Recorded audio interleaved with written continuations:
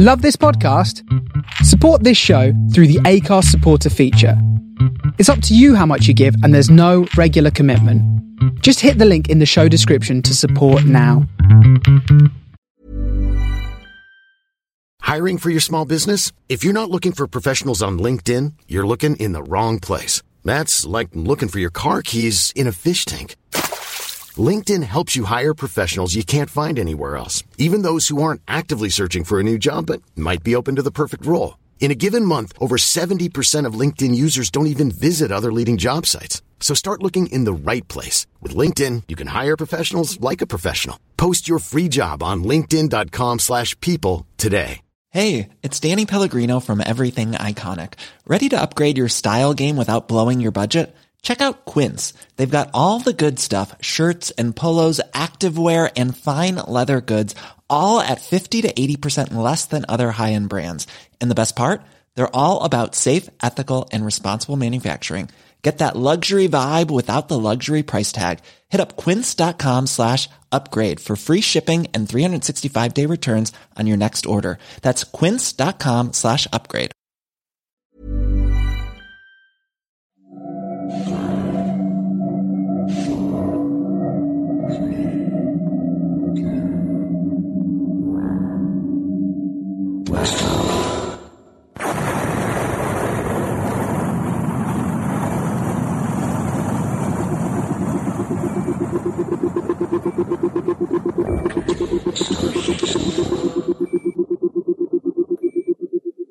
This is the Starship Sofa. Everybody, welcome, hello and welcome to show 229. I am your host, Tony C. Smith.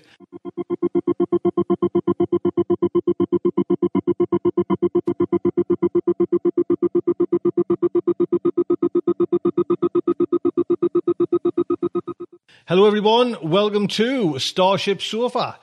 It's a nice chunky size show today. We have 2 bits of fiction again like last week and 2 fact articles. Now, did anyone spot the mistake last week? That's all I'm going to say. If you spotted it, clever. I think it was Phil Ackerman over there on the forums. Phil spotted it first there. Yes. I'm not going to mention it. Just there was a little mistake. Give you a heads up what's coming in today's show. First off, we have a little bit of fiction, The Space Mice Incident by Carl Frederick. Then we have fact article, Everything by Morgan Saletta. Then our main fiction comes from M. John Harrison, Suicide Coast. Then, to round it all off, we have part 2 of Diane Severson's Poetry Planet, all to do with time travel. A fantastic show.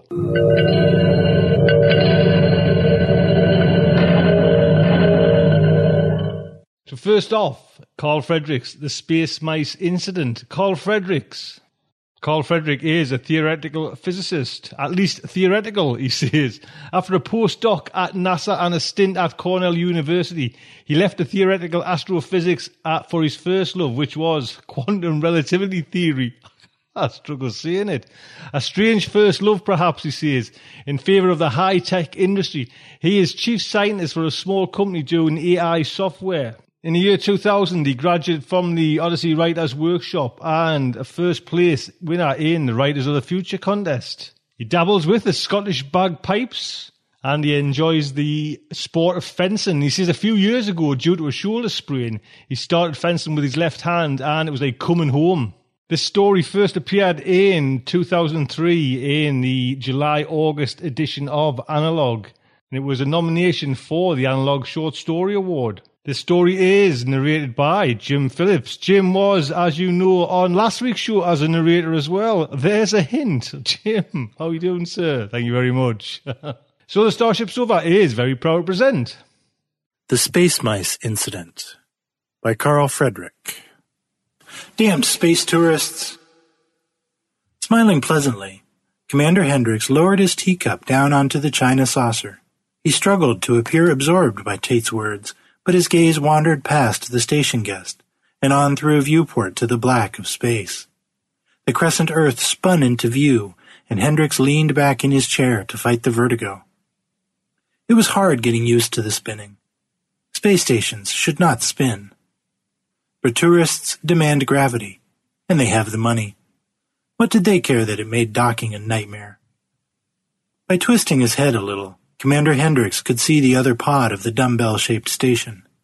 He fervently wished that Mr. Tate was back in that pod, the tourist quarters, and mentally cursed the genius who'd thought up the Breakfast with the Commander program. And you'd think that for my $5 million I'd be able to have a long shower and not have to put up with stale French bread. Hendricks forced his eyes from the viewport. There's a limit on how quickly we can reprocess water, he said. I'm sorry. You are an honored guest, and we value you being with us, but I'll bet you value it. 5 million smackers. Mr. Tate slammed down his own teacup. The fine china rang like a bell. You know, maybe I should have toured on the Eastern Star instead. It certainly would have cost a hell of a lot less. And I hear their Peking duck is superb. Yes, the Chinese station has a good kitchen, but I'm sure you didn't venture into space for the cuisine. And here on the Quest... Suddenly, from the corner of his eye, Hendricks saw a small blur of gray fur scampering out of an air duct. A mouse. What the hell is a mouse doing here on a space station? Commander, are you listening to me? What? Oh, yes, of course. But I've just remembered an important test I have to oversee. A crucial test, in fact. Commander Hendricks stood. If Tate sees this mouse, he'll have kittens. I'm sorry we've got to end the breakfast so abruptly. But we'll talk later. I really am sorry, and I'll try to have something done about your complaints. He shepherded Tate to the door, and then rushed down to the lower deck to see the chief facilities engineer. You've seen them too? Said Robinson. He sat at an electronics workbench, laser annealing iron in hand. Them? Commander Hendricks stared at the messy workbench, covered with mini robot parts, and wondered how the engineer would ever survive on a zero-gravity station. Yes, said Robinson. I've been getting reports from around the station. He annealed a last connection on a device that appeared to be an artificial leg for a cat. Damned litter robots, they're always going down. He set aside his iron. We seem to have a mouse infestation. Hendricks leaned back against a bulkhead. Where the hell did they come from? Robinson put down his annealing iron. I don't know, he shrugged. The only possibility I can think of is that they came from the Chinese transport, the same one that gave us Vice Director Tsung. Hendricks grimaced at the thought. Demilitarization Inspector Tsung. Ridiculous. Yeah, said Robinson. The guy runs around like he thinks we're going to bomb Beijing. What are we supposed to bomb them with? Stale baguettes? Hendricks pulled up a chair and sat facing the engineer. How could the mice get from the Chinese ship? We would have seen them. Probably through the pressure equalization duct. Before the main hatch opened. 5-centimeter diameter. Only thing I can think of. All right. Commander Hendricks reached over to the intercom unit and requested Vice Director Tsung be found and sent to facilities engineering. Then he pointed to the electric coffee pot at the far end of the bench. May I? Help yourself. Hendricks poured himself a cupful. You know, I didn't join the space agency for this, he said, bringing back the coffee and sitting. I feel more like a hotel manager than an astronaut. He stared into his cup, watching the wavelets on the surface of the coffee vibrating to the soft thrum of the air circulation system. The ESEU Space Station Quest. A crew of 80, a slew of experiments to oversee, and I have to spend most of my time pampering 12 tourists. Yeah, I know what you mean. Robinson picked up his coffee mug and took a swig. Where's the adventure? The danger? Commander Hendricks gave a short, bitter chuckle. Once, not that long ago, the public funded space research. I remember, said Robinson. Space was for all of us then. Now it's just another playground for the rich. Hendricks and Robinson both turned as Director Tsung came softly into the room. Director Tsung, thin and wiry, wore a military uniform, but without medals or signs of rank. His only adornment, besides his wire-rimmed glasses, was the compact video recorder he carried slung around his neck. Tate sported one as well. Why you send for me, please? Hendricks indicated a chair, but Tsung remained standing. We believe, said Commander Hendricks, that there may be a problem with the transit ship, Shanghai. Shanghai, excellent ship. What do you think problem? The pressure equalization duct. We think a mouse or two might have romped through into this station. Tsung smiled and gave an all but imperceptible bow. "Impossible," he said quietly.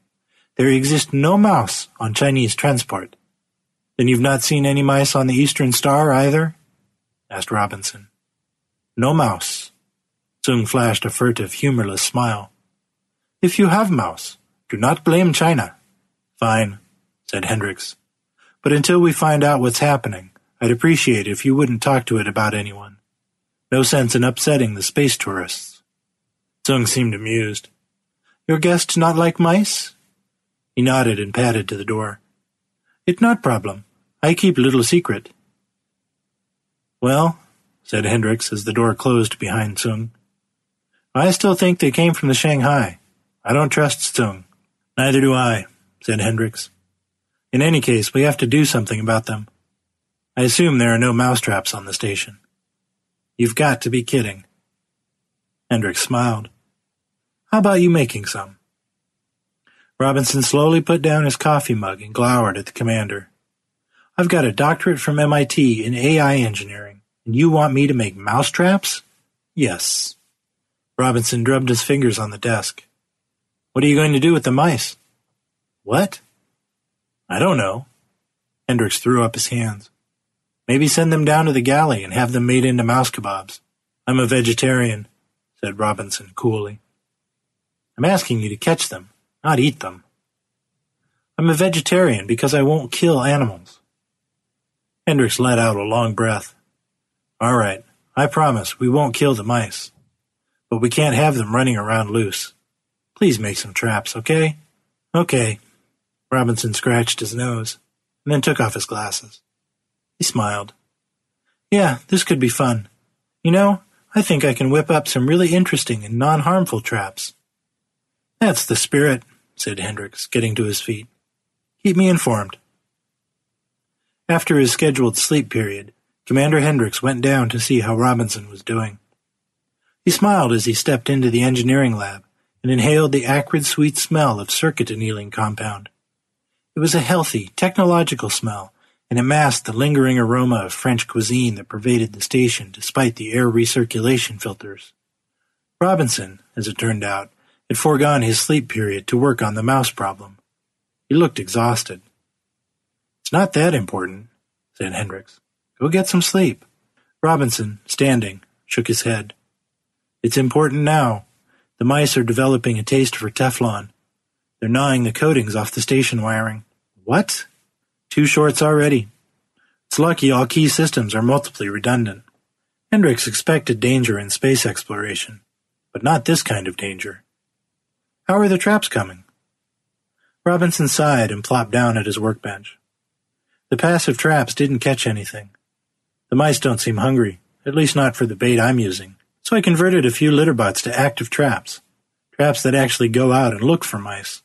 Hendricks sat at the bench, opposite Robinson. "Active traps. Interesting idea." "Yeah, sort of a robot cat with hypodermic teeth, and tranquilizers with radioactive tagging. We should have been able to just go around with a centillion counter and collect sleeping mice. From the way you're talking, I gather RoboCat didn't work." "Yeah, right, RoboCat." Robinson shook his head. "RoboCat seems to be too slow to catch mice." He chuckled. "But he likes to catch crew members. He's bitten 2 of them in the ankles. They were each out for half an hour. Programming failure. Sedative dose is based on target size, but it was supposed to abort for creatures much larger than a standard mouse." Hendricks wondered if his chief facilities engineer might be more of a menace than the mice. Okay. So the cat doesn't catch mice. Call it back, and we'll think up another plan." "I can't call it back." "Why?" Hendricks had the uneasy thought that things were escalating out of control. "It's gone feral." "Feral? How the hell does a robot go feral?" "Programming glitch. I'd forgotten the litterbots were meant to be autonomous." "So you can't call it back?" Hendricks sighed. "And it can't catch mice. RoboCat isn't fast enough. Even the Mark II isn't quite fast enough." "The Mark II? A second RoboCat?" Hendricks had an image of his crew dropping like flies. "Well, no. More like a robot weasel." "Robo-weasel?" Commander Hendricks shoved back his chair and stood. My God, what next? Robinson made calming motions with his hands. Don't worry. Batteries will run down in 20 hours, max. Has it gone feral as well? Well, yeah, but I have another plan for the mice. Oh, yes? I've drawn up plans for tranquilizer guns. I'm having them made up now. Robinson rummaged through the surface of his workbench and produced a set of plans. Here, take a look at this. Nice design, isn't it? The tranquilizer guns shoot a sponge filled with sedatives. I've instructed that they be given to the crew. Whenever they see a mouse, pow! Robinson's face contorted in anger. I hate these mice. Hendricks considered the situation. Robinson hadn't succeeded in catching the mice, but not for want of trying. The man had worked himself silly. Don't take it personally, said Hendricks. We'll get them, but you have to get some sleep. I'll run herd on the mouse project. Yeah, I guess. Robinson rubbed his eyes. Thanks. I'll try to catch a few hours. Hendricks left. As he made his way to the command deck, he thought hard on the space mice problem, and didn't see Tate approaching until it was too late. Commander, Tate called out, this is disgusting. I saw a mouse running around the deck as if he owned the place. I didn't pay $5 million to vacation on a mouse-infested space station that doesn't even serve good coffee. I'm sorry, Mr. Tate, but I'm awfully busy right now. Hendricks hurried toward his briefing room, with Tate following close behind. Look, Hendricks, said Tate. We tourists pay for the space program now. If we all should decide to tour the Eastern Star instead of here, you can kiss your space station goodbye. Hendricks escaped to the briefing room. 4 hours later, Hendricks got an intercom call from Robinson. You should be asleep, said Hendricks. Look, I've got an idea. Subsonics. I can whip up a subsonic mouse repeller and install it in the control room. It won't catch the mice, but it'll keep them from eating the wiring. Good, said Hendricks. Keep me informed. He turned from the intercom, then stopped and leaned against a bulkhead. An idea had occurred to him, but he knew he'd need to be pretty darn sure of himself before making accusations. Hendricks wandered the decks in thought. He noticed crew members armed with mouse tranquilizer guns. As far as he could tell, no mouse had actually been tranquilized, but the crew seemed to enjoy playing with the weapons. After a while, he found himself in front of Robinson's lab, and he went in. I wonder, said Hendricks. How often do mice have to eat? What are you getting at? Robinson stretched back in his chair. Are you saying we should just put out some tranquilizer-laced cheese? No, it's not that, said Hendricks. Mice have to eat, and the station keeps its food in sealed metal compartments. Robinson started to absent-mindedly scratch his ear with his live annealing iron, but stopped in time. You mean someone must be feeding them? Yes.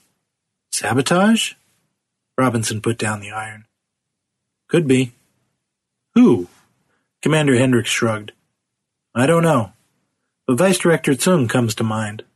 Robinson whistled between his teeth. Wow, that could cause an international incident. I know. Hendricks stood to leave.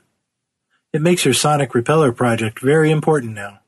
When you get some results, come to my ready room, and don't talk about it to anyone, especially Tsung. Understood. As the door opened, Scott paused. And maybe you'd better repossess your tranquilizer guns. I don't think they're working, and now that they're armed, the crew seem a little unpredictable. Striding to the command deck, Hendricks tried to put the mouse problem out of his mind for a few hours. He had to oversee an EVA shell integrity test, and then there was a duty roster to approve. And the oxygen generators seemed to be running a little hot. Suddenly, as if a switch had been thrown, he found he was angry. Roaring angry. He hated that pig Tate, and Tsung was no better. Hendricks was mad at the world. This wasn't his idea of what it meant to be an astronaut. Afraid that he'd say or do something he'd later regret, Hendricks went to his cabin to wait for the mood to pass. In his quarters, he squandered some time playing chess with a computer and looked up from the screen only when he heard a heavy knock on his door and Tate's voice coming over the intercom.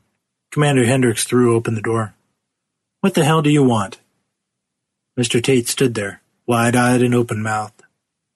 Well, Hendricks gave Tate no time to answer.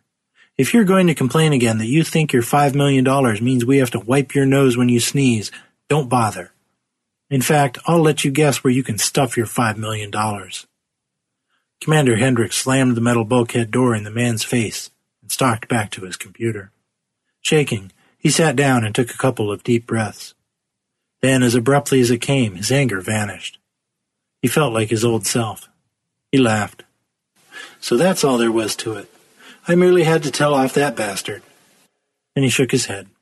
I must be losing my mind. He headed for the door. He had to hunt down Tate and offer the swine an in-person apology. I hate to do this, but it's better than a court-martial. Just as he got to the door, he heard Robinson's voice at the door intercom. Hendricks opened the door and then jumped back. Robinson stood there, his white lab coat covered in blood-red blotches. "Oh, my God," said Hendricks. "What happened?" "Look, you can tell me as we go across to medical." Robinson held up a hand. No, it's not blood. It's ketchup. I'm fine." "What?" "I switched on the sonic repeller and then went to collect the tranquilizer guns from the crew." "Big mistake." Robinson tried to brush some dried ketchup from his lab coat. Since they couldn't get any mice with the guns, they'd replaced the sedative drops with ketchup and were using them for paintball. "And they did that to you?" "Well, yeah, but it was my own fault, really. The sonic repellers do repel mice, but the subsonics also make people nervous and mad as hell. The crew weren't exactly eager to return the guns." He stopped to lick some dried ketchup from his fingers. "But they were much more reasonable when I turned off the repellers." "Oh my God, Tate," said Hendricks. "That's why I told him off." He rushed to the intercom, but the space tourist wasn't in his cabin. Hendricks left a message of apology. Thinking about Tate and the man's complaints, Hendricks got an idea. He turned to the engineer. "You know, I think I know what's going on. The mice must be an attempt to discredit our station and get more tourism for the Eastern Star." "You think so?" "I can't think of any other possibility. Boy, I'd hate for that to be true. I order out Chinese from the Star a couple of times a month, but it's expensive. You wouldn't believe how much Tsung charges for deliveries." "What? You mean that's why Tsung shuttles back and forth between stations so often?" "Yeah, and he brings our French cuisine back to the Star." Robinson shrugged. "I thought you knew." "Everyone knows. In fact, Tsung's going back in an hour or so, taking a beef bourguignon for a political bigwig. The chef told me." A smile slowly diffused across Commander Hendricks' face. "Tsung is going back in an hour?" "Yeah. Why?" "Do you think," said Hendricks, "that you could turn on your sonic repellers again when the Chinese transport docks with us?" "I guess. What for? And could you array the repellers so that they drive the mouse back through the pressure duct into Tsung's ship?" "Yeah, I think it could be arranged." He laughed. "In fact, if you don't mind, I'll do it now. And then I've got to get some sleep." He headed for the door.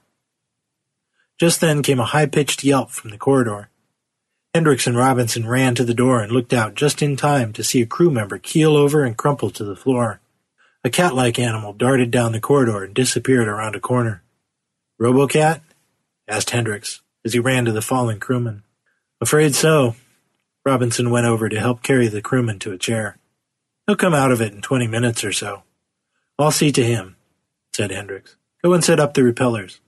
And for God's sake, watch your ankles." As Robinson started down the corridor, a voice from the station intercom announced that Hendricks was wanted on the command deck for a communication from the space agency. Hendricks stood bolt upright and stared at the intercom. Then, oblivious to the unconscious crew member who just slid noiselessly to the floor, Hendricks rushed back to the command deck. Switching on the video, Hendricks saw the shiny, bright epaulets of an admiral. Even though Hendricks was sitting, he still managed to snap to attention. "Admiral, sir. Commander Hendricks reporting." The Admiral wasted no time on small talk. 2 hours ago, we intercepted the following video from Chinese TV. He pressed a button, and a video insert appeared on Hendricks' computer screen. The commentary was in Mandarin, but Hendricks hardly needed a translation. The video showed first a corridor in the space station, with 2 mice scampering through a bulkhead door. "Good God," said Hendricks under his breath. The video then switched to a scene of 3 crew members shooting tranquilizer guns at a fleeing mouse. The mouse got away. Hendricks got a fleeting mental image of that court-martial. Suddenly he felt very anxious and assumed that Robinson had turned on the subsonics. At least he hoped that's why he felt anxious. Finally, the video showed another 4 crew members shooting each other with paintball-modified tranquilizer guns. Hendricks' skin tingled as he visualized himself being boiled in oil. "Sir, I can explain." "Is this true?" asked the Admiral. "Yes, sir, but it was sabotage. The mice were smuggled on board." "No doubt," said the Admiral with a wave of his hand. "But good work, Commander." "Excuse me?" "Just a half hour ago, the Chinese released an English-language version. The American networks aired it, and right off, Silicon Valley executives were phoning in droves, eager to plunk down millions to play paintball in space. But they want zero-G. Hendricks sat open-mouthed as the Admiral went on. "Where did you get those guns?" "My chief facilities engineer designed and made them." "Good job. This is a coup. Just as the aging SF types are dying out, the young high-tech billionaires want to go up." The Admiral slapped his deck for emphasis. "I need an operations plan to spin down the station." Hendricks didn't trust himself to speak. He felt giddy and anxious at the same time. "Now," said the Admiral. "I need that plan now." "Yes, sir. Command out." And the Admiral on the screen went dead.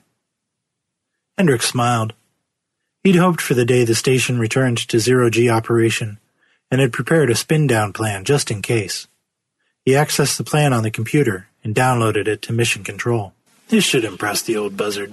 He stood to leave the ready room, but had to steady himself against an earthquake-like tremor. And a moment later he felt his anxiety vanish.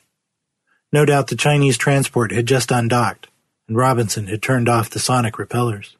Hendricks paused and then sat at the console again. He might as well have some fun. He certainly deserved it. Whistling happily, he established ship-to-ship with the Chinese transport and asked to speak to Tsung. After a few moments, Tsung appeared on screen wearing, in addition to his uniform, the hint of a smile. "Ah, Commander Hendricks. What I can do you? Well, for starters, you can explain why you told about the mice when you'd agreed not to."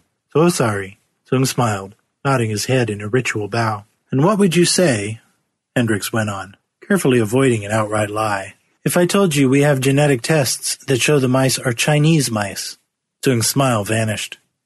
He spoke to someone off-camera in Mandarin, then leaned forward into the camera. "We must respectfully disagree. We say they not Chinese mouse." Hendricks leaned forward as well. "Come on, Tsung. Why did you do it?" "Regrettable," said the vice director. "But when America find out about mouse, no one want to visit your station and—" Tsung took off his glasses and looked down at them. "All your guests are belong to us." Hendricks was about to laugh in Tsung's face, but he heard a sudden yelp and saw a crew member in the Chinese transport go limp in the transport's zero-gravity. Then Hendricks saw a small creature jump into view and then disappear into a vent.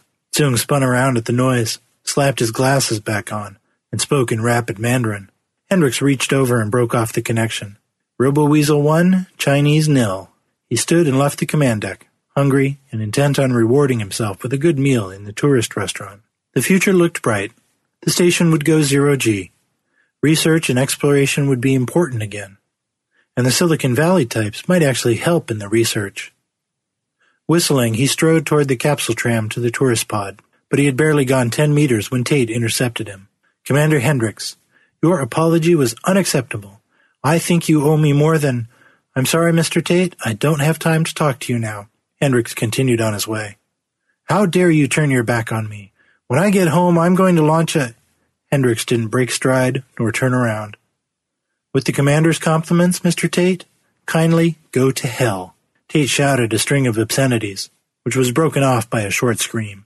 Startled, Hendricks turned around in time to see Mr. Tate fall to the deck and a fleeing creature leap for a vent. "Thank you, Robocat." Apparently drawn by the scream, a crew member ran into the corridor. He stopped as he saw Tate sprawled on the deck. "Robocat?" Hendricks gave a fleeting smile. "Could you see that he gets carried back to his cabin?" "Of course. But what do I tell him when he wakes up?" "He'll be as mad as a wet wolverine. Tell him—" Commander Hendricks looked across, through a viewport, onto the cold blackness of space. Looking at the countless bright pinpoints of light, he felt again the familiar awe of the majesty and vastness of the universe.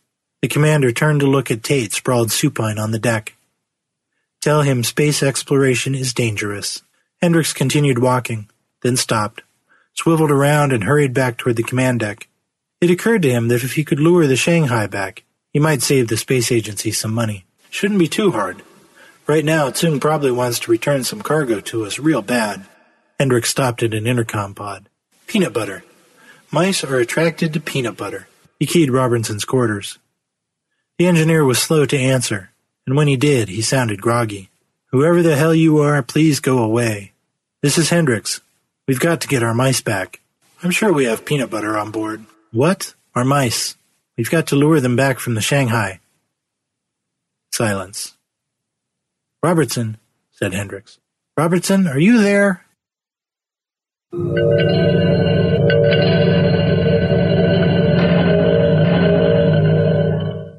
There you go. Don't forget, copyright is the writer, Carl Frederick. Carl, thank you so much. We've got a few more stories by Carl, so we'll get to them. And Jim, fantastic, sir. Thank you. Next up is our very own Morgan. Morgan, with his everything. Hello and welcome to another installment of Life, the Universe, and Everything, reflections on science, science fiction, and philosophy. I'm Morgan Saletta. Today, I'll be continuing a discussion of planetary ecology with a focus on population, pollution, and climate change. In this discussion, I'll be making connections between a number of science fiction books and films, scientific theories, and popular and influential works such as Rachel Carson's Silent Spring and Paul and Ann Ehrlich's The Population Bomb. Among the science fiction works I'll discuss are the film Soylent Green, an old Doctor Who episode, and The Space Merchants by Frederik Pohl and C.M. Kornbluth, among others. Of course, as usual, it would be impossible in this brief reflection to do anything approaching a comprehensive survey of science fiction works pertaining to or dealing with the topics of pollution, population, and climate change, and such is not my intent. Instead, I'll skip through a discussion of the topics, illustrating them with works of particular relevance, or just works that I'm familiar with. Concerns about overpopulation, pollution, and climate change are not as new as many might think. Thomas Malthus predicted that population growth would outstrip resources, particularly food resources, in his famous and highly influential work, An Essay on Population, first published in 1798. Malthus writes, "The power of population is so superior to the power of the earth to produce subsistence for men that premature death must in some shape or form visit the human race. The vices of mankind are active and able ministers of depopulation. They are the precursors in the great army of destruction, and often finish the dreadful work themselves. But should they fail in this war of extermination, sickly seasons, epidemics, pestilence, and plague advance in terrific array, and sweep off their feet thousands and tens of thousands. Should success be still incomplete, gigantic, inevitable famine stalks in the rear, and with one mighty blow levels the population with the food of the world." Malthus's theory of an inherent imbalance in life's ability to reproduce itself and the availability of food resources had a profound impact on both Charles Darwin and Alfred Wallace and helped to develop the theory of natural selection. But more importantly for today's discussion, Malthus's ideas were echoed and expanded in the post-World War II birth of the modern environmental movement. The idea of an overpopulated Earth and attendant environmental degradation and disaster are major themes both of popular science works, such as Paul and Ann Ehrlich's 1968 Population Bomb, itself strongly influenced by two lesser-known neo-Malthusian works, Our Plundered Planet by Fairfield Osborn and William Vaux's The Road to Survival, both of which were published in 1948. Along with the Cold War fears of nuclear annihilation and radiation poisoning, apocalyptic visions of both overpopulation and ecological crisis were major themes both in works of popular science and science fiction of the time. In 1962, Rachel Carson published her work Silent Spring, widely regarded as one of the most important and influential nonfiction works of the 20th century. Carson, a marine biologist by training, had become increasingly alarmed by the widespread and indiscriminate use of synthetic pesticides. She used the title, taken from a ballad by John Keats written in 1819 titled La Belle Dame sans Merci, and its lines, "The sedge is withered from the lake, and no birds sing." This vision of a spring without birds is a deliberately apocalyptic one, But Carson's book was carefully reasoned, and despite vicious attacks from Monsanto and the chemical industry, and, curiously enough, still today from libertarian groups, her book was widely credited with raising awareness about the dangers of indiscriminate pesticide use, and in particular DDT, including health effects and insect resistance, and bringing into public awareness the idea that attempts to control nature might go horribly wrong. By the 1970s, due in large part to work such as Carson's Silent Spring and the Ehrlich's The Population Bomb, pollution, overpopulation, and environmental degradation had become household topics and incorporated into popular culture. Some science fiction writers had been well ahead of this trend. In 1952, Frederik Pohl and Cyril M. Kornbluth published their dystopic satire, The Space Merchants, a brilliant satirical criticism of rampant consumerism, unchecked capitalism, environmental plunder, and overpopulation, which regularly garnishes praise as one of the best science fiction novels of the last century. Reading it last month for the first time, I was struck by just how timely the satire still seems. It is a world in which advertisers live as an elite caste and hordes of consumers are relegated to the crowded stairways of corporate skyscrapers or debt slavery in factories and kept addicted to their corporations' products, including imitation coffee, or coffee-esque, cigarettes, and soft drinks through the use of addictive additives. The American government is run by senators from semi-hereditary corporations such as Fowler-Shawkin, where the protagonist, Mitch Courtenay, works as a senior advertising copywriter. The book's plot centers around the colonization plans for Venus, the guerrilla conservationists or consies, and the way Courtenay's fortunes and political ideology changed drastically after Consi plot ends with him in indentured servitude and debt slavery to the Chlorella Corporation, where he works as a scum skimmer, described in this clip from the CBS Radio Workshop's 1957 adaptation. The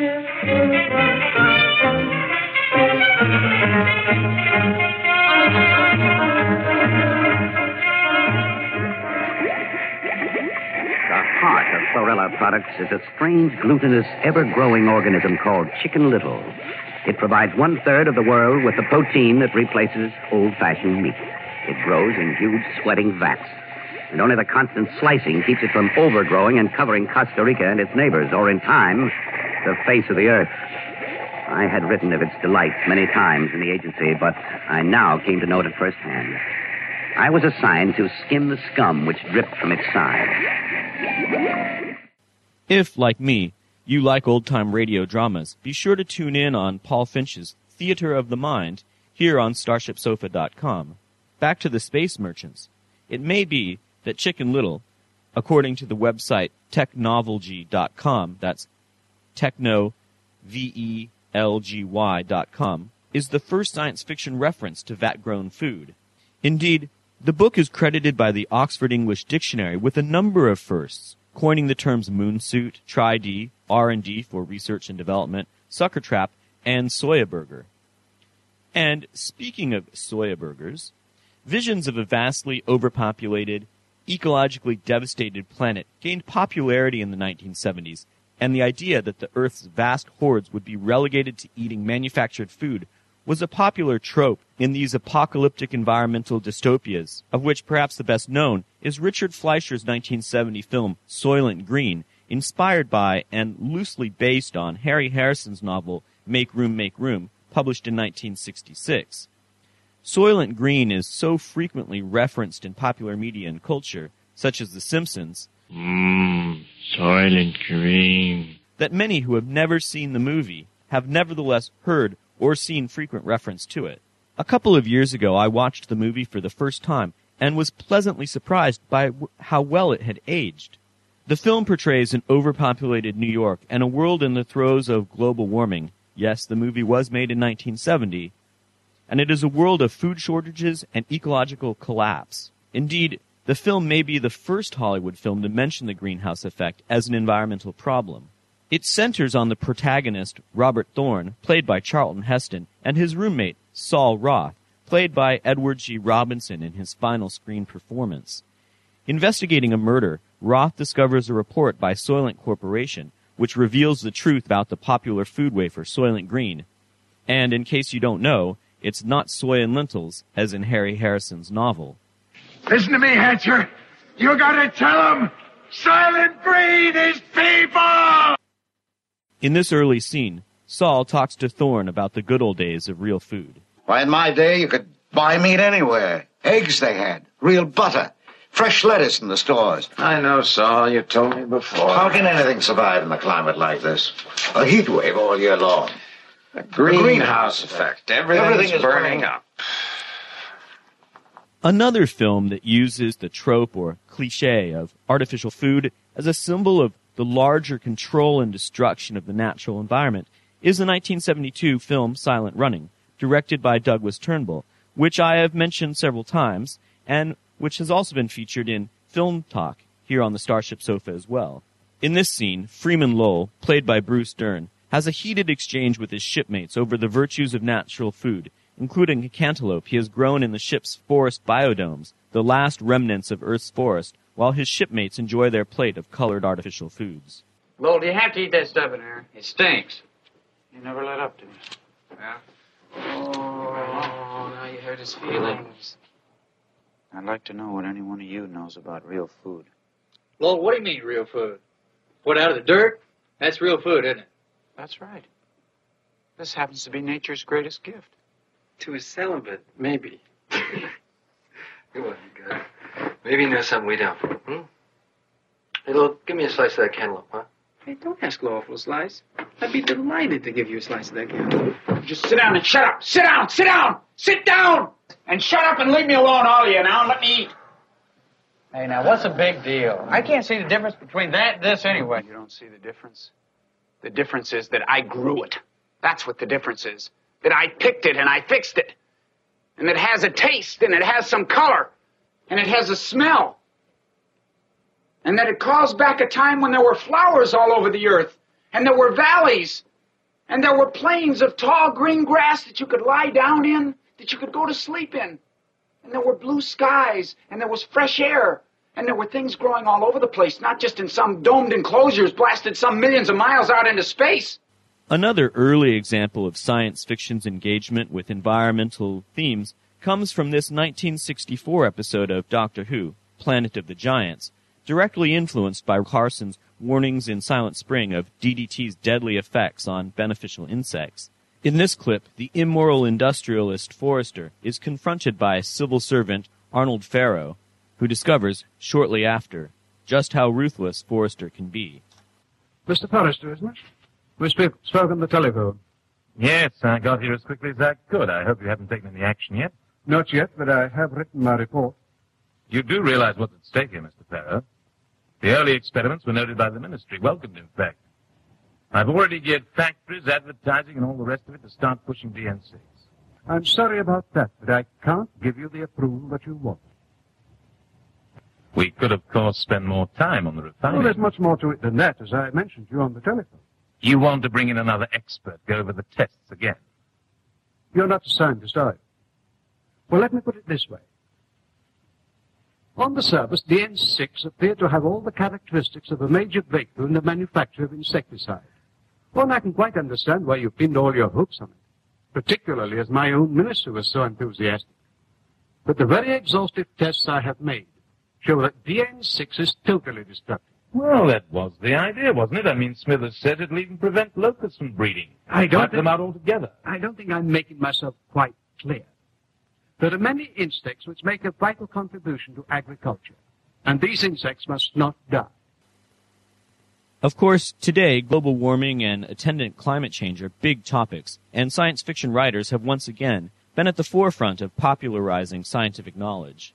Frederik Pohl's 1989 Homecoming, otherwise an alien contact story, features an Earth devastated by climate change.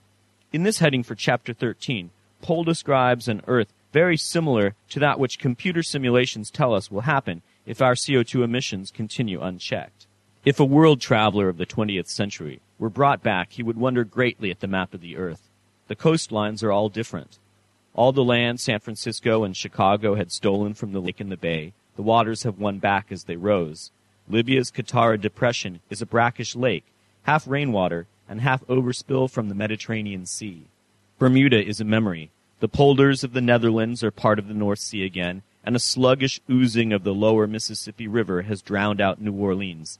The main channel of the river has long since broken through the dams put up by the Corps of Engineers and forced its way through the Atchafalaya. Hawaii has lost the tourist traps of Waikiki, though there is plenty of the islands left. They began as volcanic mountains, after all. All along the east coast of North America, the low, sandy barrier islands are only shoals now. Sharks nose hungrily through the gambling casinos of Atlantic City, and coral grows on the golf courses of Georgia's Sea Islands. New York Bay is 3 times its former size, pocked with islands, and the Statue of Liberty stands with her feet wet up to the ankles. When the ice around the North Pole began to melt, it made no difference. It was floating anyway, and so it added nothing to the oceanic water levels. The glaciers were a different matter, but even they were as nothing at all, compared to what happened when Antarctica lost the Ross Ice Shelf. So the edges of the continents are awash, and in their centers the searing, drying winds have left new dust bowls. Also published in 1989, David Brin's Earth remains one of the best works of environmental science fiction I have read. In fact, environmental issues are a common theme of all of Brin's works, and I will speak of more of them in the next installment. Earth was published as climate change and the greenhouse effect were gaining major popular interest. Al Gore's Earth in the Balance was published a few years later. This was a time when recycling became a household word, and the internet was still the private domain of nerds.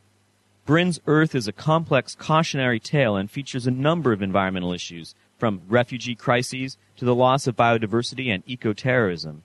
He also manages to predict a lot of technical innovations, including the internet becoming a major source of media coverage. And, like Pohl, Brin uses the image of the mighty Mississippi River breaking free of its massive floodworks as a larger symbol of the ultimate futility of man's attempts to control nature. Writes Brin, as the tremors faded, Logan glanced north toward a line of levees the Corps of Engineers had erected long ago to reassure a trusting public that all eventualities were predictable, controllable, and would be forever, amen. In the distance, a new sound could be heard, not as deep or grating as the quakes, but just as frightening. It felt like vast herds of wild beasts on the rampage. That was when Logan knew with utter certainty that the Corps had been wrong, that all things must come to an end. The concrete prison, forged by man to control a mighty river, had finally cracked, and a crack was all the prisoner needed. The father of all waters was free at last. Long delayed, the Mississippi was coming to Atchafalaya. This passage brings to mind another, this from Percy Shelley's 1818 sonnet, Ozymandias, describing the shattered remains of an Egyptian statue and its inscription. My name is Ozymandias, King of Kings. Look on my works, ye mighty, and despair. Nothing beside remains. Round the decay of that colossal wreck, boundless and bare, the lone and level sands stretch far away. On his excellent blog, Brin revisits the passage from Earth I just read and gives some excellent advice for the future of New Orleans and the Atchafalaya Valley. As an aside, another work from 1989, John McPhee's The Control of Nature, gives a journalistic account of the Army Corps' great struggle to tame Old Miss, along with other attempts by humans to, as the title implies, control nature. Today, global warming, caused by the greenhouse effect and its powerful ability to provoke climate change in possibly quite counterintuitive ways, is accepted by the overwhelming vast majority of scientists. A few oil industry sellouts and loudmouth, naysaying non-scientists like Rush Limbaugh accepted. One of the ways that global warming might have a counterintuitive impact on global climate is through its effect on global ocean currents, or the global conveyor belt, also called thermohaline circulation. Wallace Broecker, a scientist who helped develop the idea of the global conveyor belt and coined the term global warming in 1975, has suggested that the melting of Greenland glaciers could force the Gulf Stream further south or even temporarily halt it, provoking suddenly abrupt and devastating climate change. In this case, a rapid cooling of North America and Europe, and he suggests that there is evidence that this happened in the distant past. This theory was the basis of the film The Day After Tomorrow, which, although taking license with just how sudden such a shift might occur, nevertheless presented Broecker's theory in a fictionalized form rather well in this scene of what is, in other respects, a rather unremarkable special effects extravaganza. All right, right, listen up, everybody. Listen up, please. We've got a lot of work to do, and we don't have much time, so let's get started, please. Borstein. All our grid models are worthless. I don't think grid models are going to be a lot of help here. The Canadians are reporting tremendous circulation moving down from the Arctic. In Siberia, there's a low-pressure system unlike anything we've seen, and Australia just saw the strongest typhoon ever recorded. Hang on, are you saying that these things are interconnected? We have to consider the possibility. The only force strong enough to affect global weather is the sun. What's NASA have to say? We've already checked. Solar output is normal. What about the North Atlantic Current? What about it? I got a call last night from Professor Rapson at the Hedlund Center. He thinks the current has changed. Come on, Jack, how could that be? The current depends upon a delicate balance of salt and fresh water. We all know that. Yes, but no one has taken into account how much fresh water has been dumped into the ocean because of melting polar ice. I think we've hit a critical desalinization point. It would explain what's driving this extreme weather. Hedlund had some pretty convincing data. They've asked me to feed it into my paleoclimate model to track the next set of events. Hold on, Jack. Are you suggesting these weather anomalies are going to continue? Not just continue. Get worse. Another work I'd like to mention, because it is in a genre that occasionally deals with environmental and planetary ecological issues, is Neal Stephenson's Zodiac. The novel, a thriller, or perhaps, more accurately, an eco-thriller, pits Sanjamon Taylor, a Zodiac-mounted eco-activist, inspired by real-life environmental scientist and activist Marco Kartofan, against corporate polluters, the FBI, who want him on eco-terrorist charges, which are false, of course, and a host of various baddies. The novel is Stevenson's second, and does not quite reflect the mature style of the author many consider contemporary science fiction's best, but it is fast-paced, fun, and topical. The Wind-Up Girl by Paolo Bacigalupi is another sci-fi thriller with serious environmental themes, but it's on my shelf waiting to be read, so I can't really talk about it yet. Before closing, I'd like to point out that not all science fiction works with environmental themes are doom and gloom, and in this vein, I should really mention Ernest Callenbach's 1975 Ecotopia, which depicted a West Coast breakaway nation formed of Northern California, Oregon, and Washington, and put into print a vision of ecologically balanced living that was so cherished by the 1970s counterculture and sadly not yet achieved, although its emphasis on renewable energy, green building, and yes, plenty of cannabis use, are alive and well on today's West Coast and elsewhere. And with that figurative puff of smoke, I'll close up and exit stage. Today has been the second part of a discussion of what I've broadly termed planetary ecology. The first part focused on planetary comparisons between Earth, Mars, and Venus, and science fictional representations of our two sister planets. Today's discussion is focused on pollution, population, and climate change. The next installment will focus on exoecology, the planetary ecology of other worlds, as imagined by scientists and science fiction writers. This has been another installment of Life, the Universe, and Everything, reflections on science, science fiction, and philosophy. I'm Morgan Saletta, signing out. Back to you, Tony.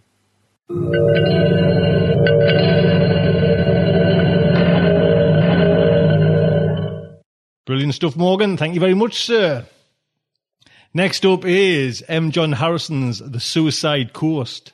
The story first appeared in the Magazine of Fantasy and Science Fiction in the July 1999 edition.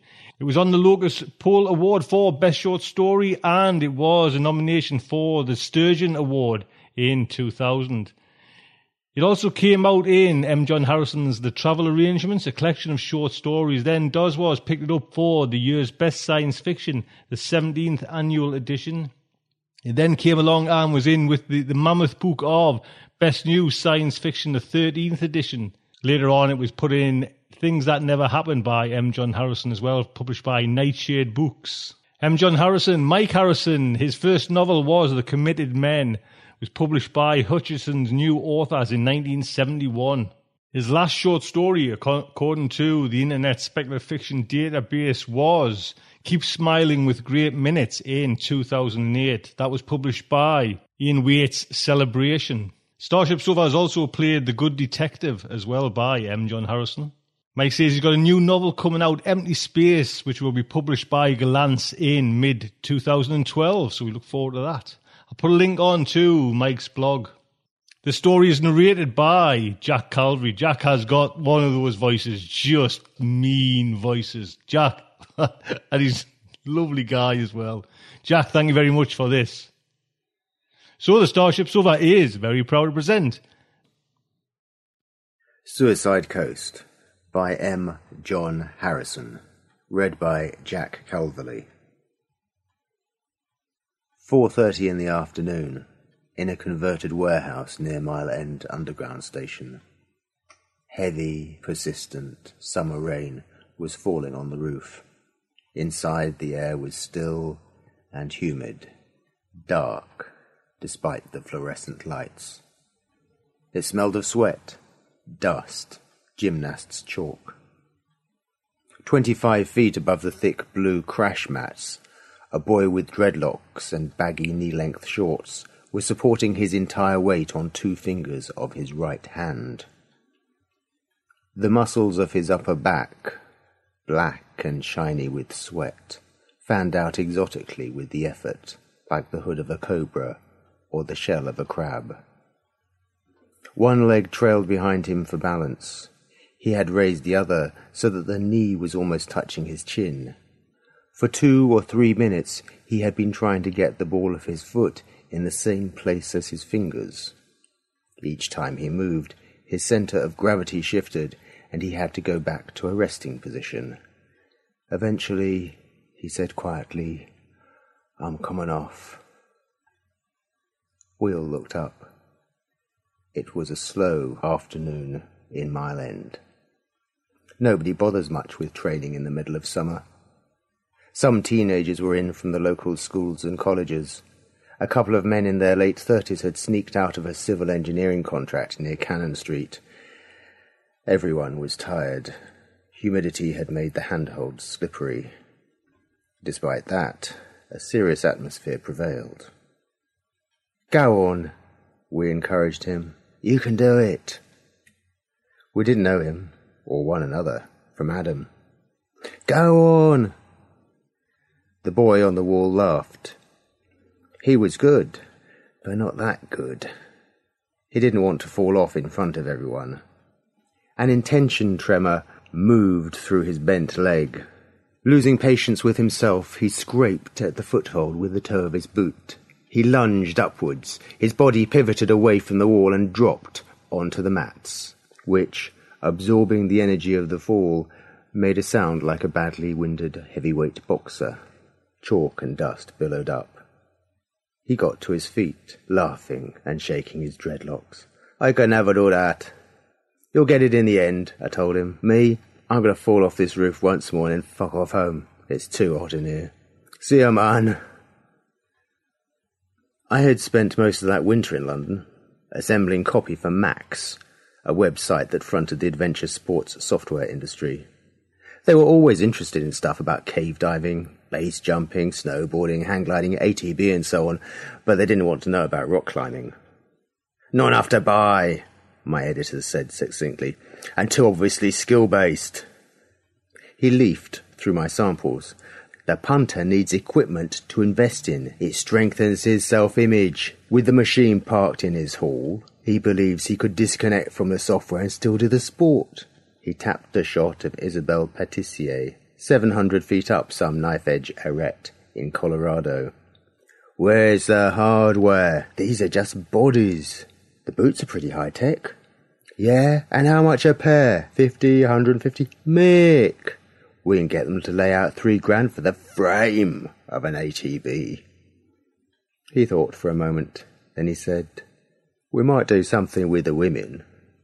The good ones are French. Even better." I gathered the stuff together and put it away. "I'm off then," I said. "You still got a 190? I nodded. "Take care in that thing," he said. "I will." "Fokker Wolf 190, he said. "Hey!" "It's a Mercedes," I said. He laughed. He shook his head. "Fokker Wolf, Mercedes. No one drives themselves anymore," he said. "You mad fucker." He looked around his office, a dusty metal desk, A couple of posters with the Max logo on it, a couple of PCs. He said, "No one comes in here in person anymore. You ever hear of the modem?" "Once or twice," I said. "Well, they've invented it now." I looked around too. "One day," I said, "the poor wankers are going to want back what you stole from them." "Come on. They pissed it all away long before we arrived." As I left the office, he advised, "Keep walking a walk, Mick." I looked at my watch. It was late, and the Max premises were in EC1, but I thought that if I got a move on and cut up through Tottenham, I could go see a friend of mine. His name was Ed, and I'd known him since the 1980s. Back then, I was trying to write a book about people like him. Ed Johnson sounded interesting. He had done everything from roped access engineering in Telford to harvesting birds' nests for soup in Southeast Asia. But he was hard to pin down. If I was in Birmingham, he was in Exeter. If we were both in London, he had something else to do. In the end, it was Moscow Davis who made the introduction. Moscow was a short, hard, cheerful girl with big feet and bedraggled hair. She was barely out of her teens. She had come from Oldham, I think, originally, and she had an indescribably snuffling accent. She and Ed had worked as steeplejacks together before they moved down from the north in search of work. They'd once been around a lot together. She thought Johnson would enjoy talking to me if I was still interested. I was. The arrangement we made was to be on the lookout for him in one of the Suicide Coast pubs, the Harbour Lights, that Sunday afternoon. "Sunday afternoons are quiet, so we can have a chat," said Moscow. "Everyone's eating their dinner then." We had been in the pub for half an hour when Johnson arrived, wearing patched 501s and a dirty T-shirt with a picture of a mole on the front of it. He came over to our table and began kicking morosely at the legs of Moscow's chair. The little finger of his left hand was splintered and wrapped in a wad of bandage. "This is Ed," Moscow told me, not looking at him. "Fuck off, Moscow," Ed told her, not looking at me. He scratched his armpit and stared vaguely into the air above Moscow's head.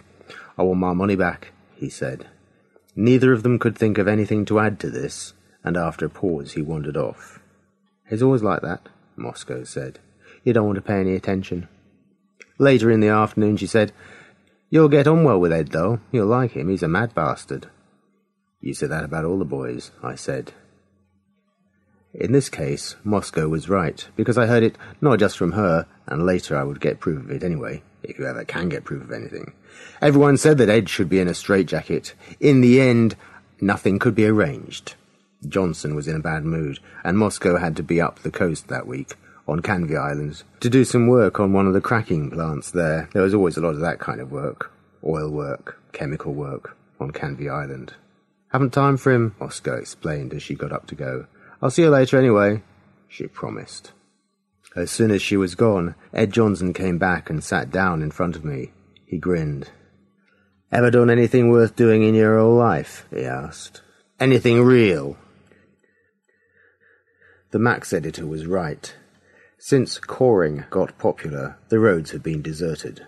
I left EC1 and whacked the 190 up through Hackney until I got the Lee Valley reservoirs on my right, like a splatter of moonlit verglas.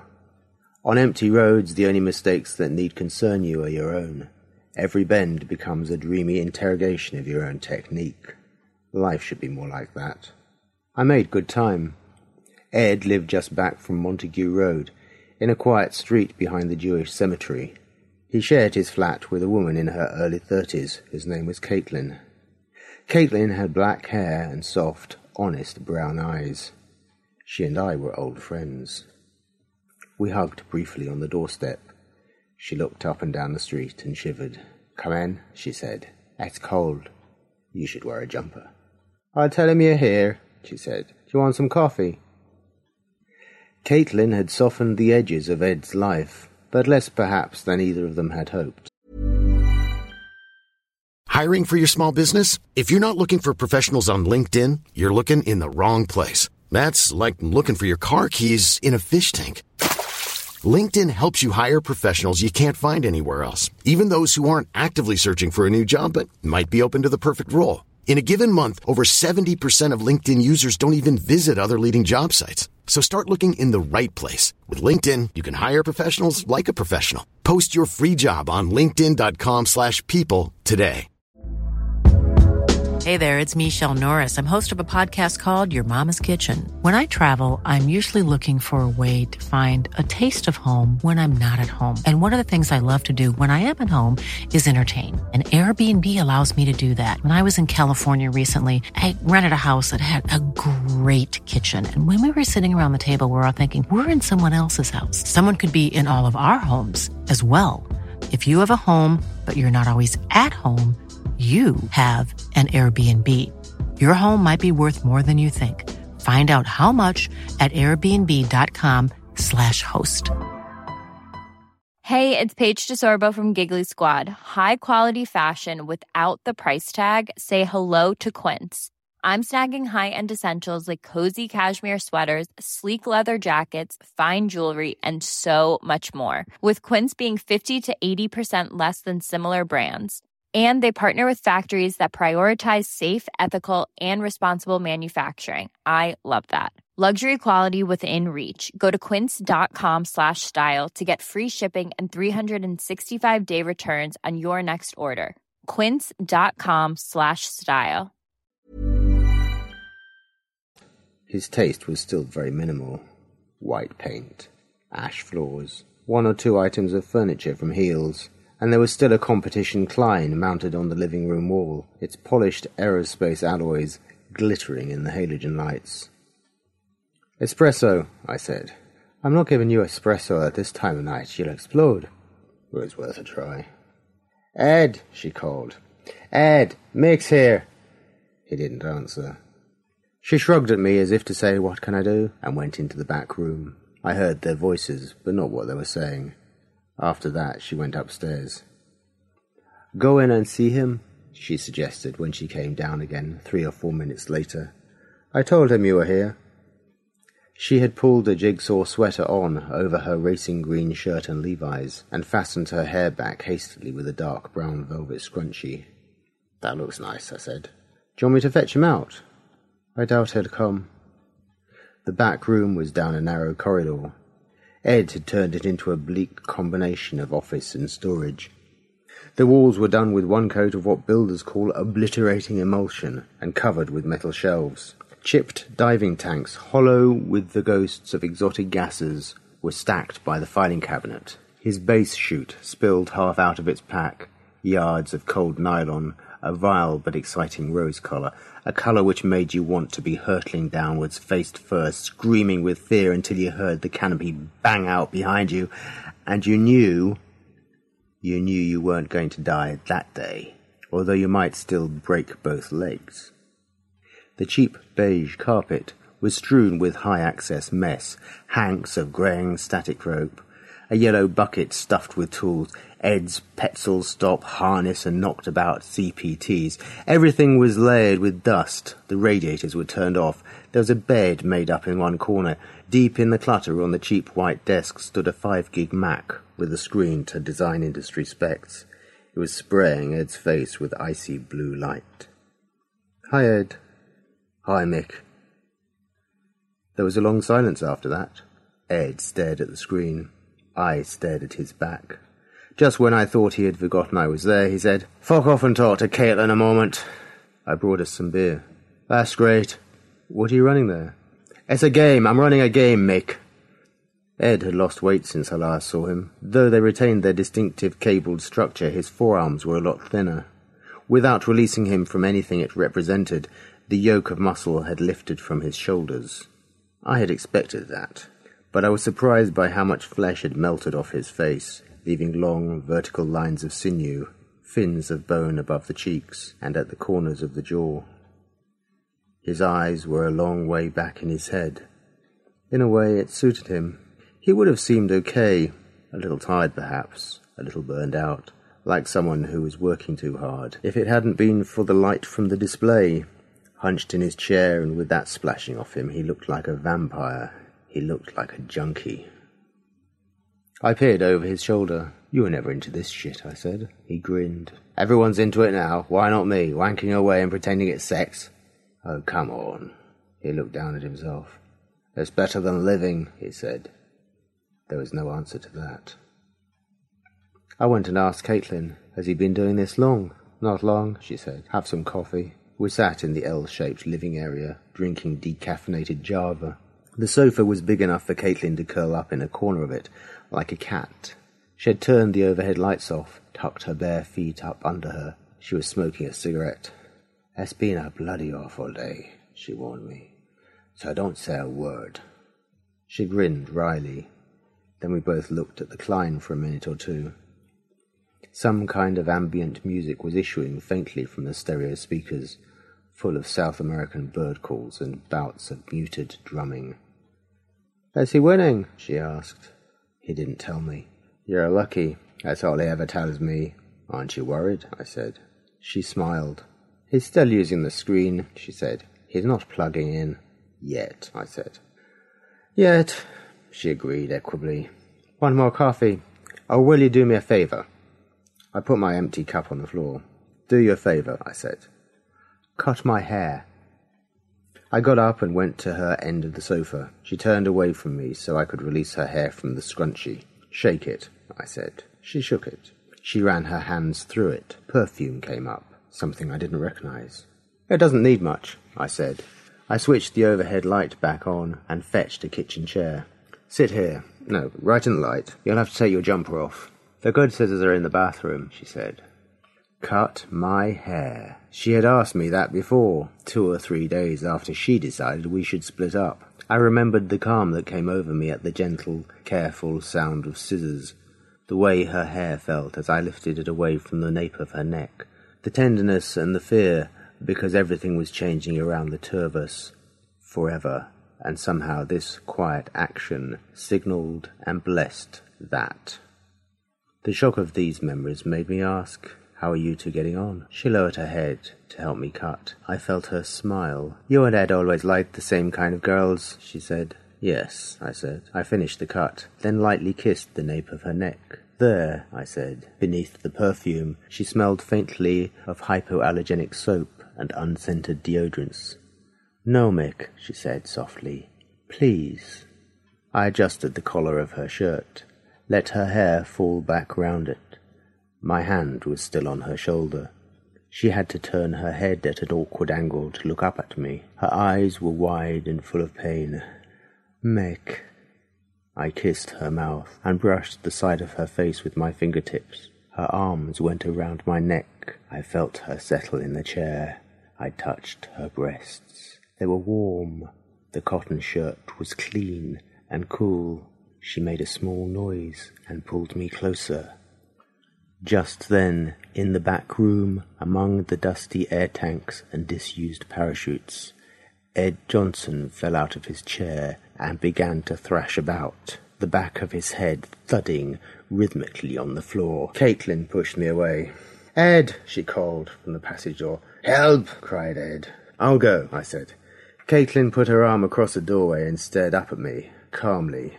No, she said. How can you lift him on your own? This is me and Ed, she said. For God's sake. It's late, Mick. I'll let you out. Then I'll go and help him.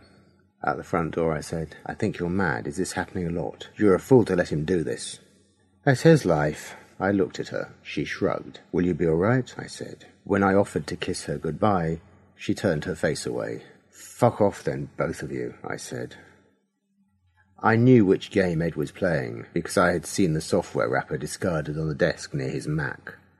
Its visuals were cheap and schematic, its values self-consciously retro. It was nothing like the stuff we sold off the Max site, which was quite literally the experience itself, stripped of its consequences. You had to plug in for that. You had to be cored. This was just a game, less a game, even, than a trip. You flew a silvery V-shaped graphic down an endless V-shaped corridor, a notional perspective sometimes bounded by lines of objects, sometimes by just lines, sometimes bounded only by your memory of boundaries. Sometimes the graphic floated and mushed like a moth. Sometimes it travelled in flat, vicious arcs at an apparent Mach 5. There were no guns, no opponent, there was no competition. You flew. Sometimes the horizon tilted one way, sometimes the other. You could choose your own music. It was a bleakly minimal experience. But after a minute or two, 5 at the most, you felt as if you could fly your icon down the perspective forever to the soundtrack of your own life. It was quite popular. It was called Out There. Rock climbing is theatre, I once wrote. It had all the qualities of theatre, I went on, but a theatre in reverse. In obedience to some devious vanished script, the actors abandon the stage and begin to scale the seating arrangements, the balconies and hanging boxes now occupied only by cleaning women. "Oh, very deep," said Ed Johnson when he read this. "Shall I tell you what's wrong here, eh? Shall I tell you?" "Piss off, Ed." "If you fall on your face from 100 feet up, it comes off the front of your head, and you don't get a second go. Next to that, theatre is wank. Theatre is flat. Theatre is Suicide Coast." Ed hated anywhere flat. "Welcome to Suicide Coast," he used to say when I first knew him. To start with, that had been because he lived in Canterbury, but it had quickly become his way of describing most places, most experiences. You didn't actually have to be near the sea. Suicide Coast syndrome had caused Ed to do some stupid things in his time. One day, when he and Moscow still worked in roped access engineering together, they were going up in the lift to the top of some shitty council high-rise in Birmingham or Bristol when suddenly Ed said, "Do you bet me I can keep the doors open with my head?" "What?" "Next floor, when the doors start to close, do you bet me I can stop them with my head?" It was Monday morning. The lift smelled of piss. They had been hand-ripping mastic out of expansion joints for 2 weeks, using Stanley knives. Moscow was tired, hung-over, weighed down by a collection of CPTs, mastic guns, and 100-foot coils of rope. Her right arm was numb from repeating the same action hour after hour, day after day. "Fuck off, Ed," she said. But she knew Ed would do it, whether she took the bet or not. 2 or 3 days after she first introduced me to Ed, Moscow phoned me. She had got herself a couple of weeks cutting out on Thamesmead Estate. "They don't half work hard, these fuckers," she said. We talked about that for a minute or two, then she asked, Well, what, Moscow?" "Ed, was he what you were looking for then, or what?" I said that though I was impressed, I didn't think I would be able to write anything about Ed. "He's a mad fucker, though, isn't he?" "Oh, he is," I said. "He certainly is. The way Moscow said, isn't he, made it sound like innie." Another thing I once wrote. Climbing takes place in a special kind of space, the rules of which are simple. You must be able to see immediately what you have to lose, and you must choose the risk you take. What do I know? I know that a life without consequences isn't a life at all. Also, if you want to do something difficult, something real, you can't shirk the pain. What I learned in the old days, from Ed in Moscow, from Gabe King, Justine Townsend, and all the others who taught me to climb rock or jump off buildings or stay the right way up in a tube of pitch-dark water 2 degrees off freezing and 200 feet under the ground, was that you can't just plug in and be a star. You have to practice. You have to keep loading your fingers until the tendons swell. So it's back to the Mile End Wall, with its few thousand square feet of board and bolt-on holds, its few thousand cubic meters of emphysemic air, through which one very bright ray of sun sometimes falls in the middle of the afternoon, illuminating nothing much at all. Back to the sound of the fan heater. The dust-filled Akai radio playing some mournful, aggressive thing, and every so often a boy's voice saying, "Oh shit," as some sequence or other fails to work out. You go back there, and if you have to fall off the same ceiling move 30 times in an afternoon, that's what you do. The mats give their gusty wheeze. Chalk dust flies up. The fan heater above the monkey house door rattles and chokes and flatlines briefly before puttering on. Jesus Christ, I don't know why I do this. Caitlin telephoned me. "Come to supper," she said. "No," I said. "Mick, why?" "Because I'm sick of it." "Sick of what?" "You, me, him, everything." "Look," she said, "he's sorry about what happened last time." "Oh, he's sorry." "We're both sorry, Mick." "All right, then. I'm sorry, too." There was a gentle laugh at the other end. So you should be.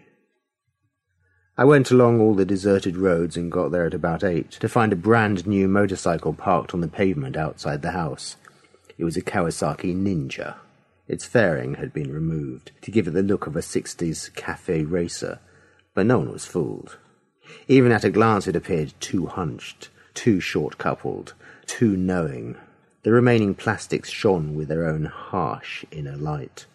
Caitlin met me on the doorstep. She put her hands on my shoulders and kissed me.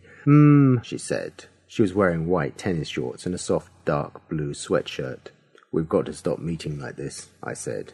She smiled and pushed me away. My hands smell of garlic, she said. Just as we were going inside, she turned back and nodded at the Kawa. That thing, she said. It's a motorcycle, Caitlin. It's his. I stared at her. Be enthusiastic, she said. Please. But please? The main course was penne, with mushrooms in an olive and tomato sauce. Ed had cooked it, Caitlin said, but she served. Ed pushed his chair over to the table and rubbed his hands. He picked his plate up and passed it under his nose. Wow, he said. As we ate, we talked about this and that. The Kawa was behind everything we said, but Ed wouldn't mention it until I did. Caitlin smiled at us both. She shook her head as if to say, Children, you children. It was like Christmas, and she was the parent. The three of us could feel Ed's excitement and impatience. He grinned secretively. He glanced up from his food at one or both of us, quickly back down again. Finally, he couldn't hold back any longer. What do you think then? He said. What do you think, Mick? I think this is good pasta, I said, for a cripple. It's not bad, he said, is it? I think what I like best is the way you've let the mushrooms take up a touch of sesame oil. Have some more, there's plenty. That's new to me in Italian food, I said. Sesame oil. Ed drank some more beer. It was just an idea, he said. You children, said Caitlin. She shook her head. She got up and took the plates away. There's ice cream for Puddin', she said, over her shoulder, just before she disappeared. When I was sure she was occupied in the kitchen, I said, Nice idea, Ed. A motorcycle. What are you going to do with it? Hang it on the wall with a Klein? He drank the rest of his beer, opened a new one and poured it thoughtfully into his glass. He watched the bubbles rising through it, then grinned at me as if he had made a decision. He had. In that moment I saw he was lost, but not what I could do about it. Isn't it brilliant? Isn't it just a fucker, that bike? I haven't had a bike since I was 17. There's a story attached to that. Ed. Do you want to hear it or not? Caitlin came back in with the ice cream and served it out to us and sat down. Tell us, Ed, she said tiredly. Tell us a story about that. Ed held onto his glass, hard, with both hands, and stared into it for a long time, as if he was trying to see the past there. I had some ace times on bikes when I was a kid, he said finally, but they were always someone else's. My old dear, she really hated bikes. My old dear, you know, they were dirty, they were dangerous. She wasn't going to have one in the house. Did that stop me? It did not. I bought one of the first good Ducati 125s in Britain, but I had to keep it in a coal cellar down the road. That's really funny, Ed. Fuck off, Mick. I'm 17, I'm still at school, and I've got his fucking projectile stashed in someone's coal cellar. The whole time I had it, the old dear never knew. I'm walking 3 miles in a piss-wet rain every night, dressed to go to the library, then unlocking this thing and stuffing it round the back lanes with my best white shorty raincoat ballooning up like a fucking tent. He looked puzzledly down at his plate. What's this? Oh, ice cream. Ever ridden a bike in a raincoat? He asked Caitlin. Caitlin shook her head. She was staring at him with a hypnotized expression. She was breaking wafers into her ice cream. Well, they were all the rage then, he said. He added, the drag's enormous. Eat your pudding, Ed, I said, and stop boasting. How fast would a 125 go in those days? 80 miles an hour? 85. They went faster if you ground your teeth, Mick, Ed said. Do you want to hear the rest? Of course I want to hear it, Ed. Walk 3 miles in a piss-wet rain, said Ed, to go for a ride on a motorbike. What a joke. But the real joke is this. The fucker had an alloy crankcase. That was a big deal in those days. An alloy crankcase. The first time I dropped it on a bend, it cracked. Oil everywhere. I pushed it back to the coal house and left it there. You couldn't weld an alloy crankcase worth shit in those days. I had 3 years' payments left to make on a bunch of scrap. He grinned at us triumphantly. Ask me how long I had it, he ordered. How long, Mick? 3 weeks. I had the fucker 3 weeks. He began to laugh. Suddenly his face went so white it looked green. He looked rapidly from side to side, like someone who can't understand where he is. At the same time he pushed himself up out of the wheelchair until his arms wouldn't straighten any further, and he was almost standing up. He tilted his head back until the tendons in his neck stood out. He shouted, I want to get out of here, Caitlin. I want to get out. Then his arms buckled and he let his weight go onto his feet, and his legs folded up like putty, and he fell forwards with a gasp, his face in the ice cream and his hands smashing and clutching and scraping at anything they touched on the dinner table until he had bunched the cloth up under him, and everything was a sodden mess of food and broken dishes, and he had slipped out of his chair and onto the floor. Then he let himself slump and go quite still. Help me, said Caitlin. We couldn't get him back into the chair. As we tried, his head flopped forward, and I could see quite clearly the bruises and deep, half-healed scabs at the base of his skull, where they had cored his cervical spine for the computer connection. When he initialized out there, now, the graphics came up live in his head. No more screen, only the endless V of the perspective, the endless, effortless dip and bank of the viewpoint. And what did he see out there? Did he see himself hunched up on the Kawasaki Ninja? Did he see highways, bridges, tunnels, weird motorcycle flights through endless space? Halfway along the passage he woke up. Caitlin, he shouted. I'm here. Caitlin! I'm here, Ed. Caitlin, I never did any of that. Hush, Ed, let's get you to bed. Listen, he shouted. Listen! He started to thrash about, and we had to lay him down where he was. The passage was so narrow his head hit one wall, then the other, with a solid noise. He stared desperately at Caitlin, his face smeared with Ben & Jerry's. I never could ride a bike, he admitted. I made all that up. She bent down and put her arms around his neck. I know, she said. I made all that up, he shouted. It's all right, it's all right. We got him into bed in the back room. She wiped the ice cream off his face with a Kleenex. He stared over his shoulder at the wall, rigid with fear and self-loathing. Hush, she said. You're all right. That made him cry. Him crying made her cry. I didn't know whether to cry or laugh. I sat down and watched them for a moment, then got to my feet. I felt tired. It's late, I said. I think I'll go. Caitlin followed me out to the doorstep. It was another cold night. Condensation had beaded on the fuel tank of the Kawasaki, so that it looked like some sort of frosted confection in the street light. Look, she said, can you do something with that? I shrugged. It's all brand new, I said. I drew a line in the condensation along the curve of the tank, then another at an angle to it. I could see if the dealer would take it back. Thanks. I laughed. Go in now, I advised her. It's cold. Thanks, Mick, really. That's what you always say. The way Ed got his paraplegia was this. It was a miserable January about 4 months after Caitlin left me to go and live with him. He was working over in mid-Wales with Moscow Davis. They had landed the inspection contract for 3 point blocks, owned by the local council. Penalty clauses meant they had to complete that month. They lived in a bed and breakfast place a mile from the job. Coming back so tired in the evening, they just about had time to eat fish and chips and watch Coronation Street before they fell asleep with their mouths open. We were too fucked even to take drugs, Ed admitted afterwards, in a kind of wonder. Can you imagine that? Their hands were bashed and bleeding from hitting themselves with sample hammers in the freezing rain.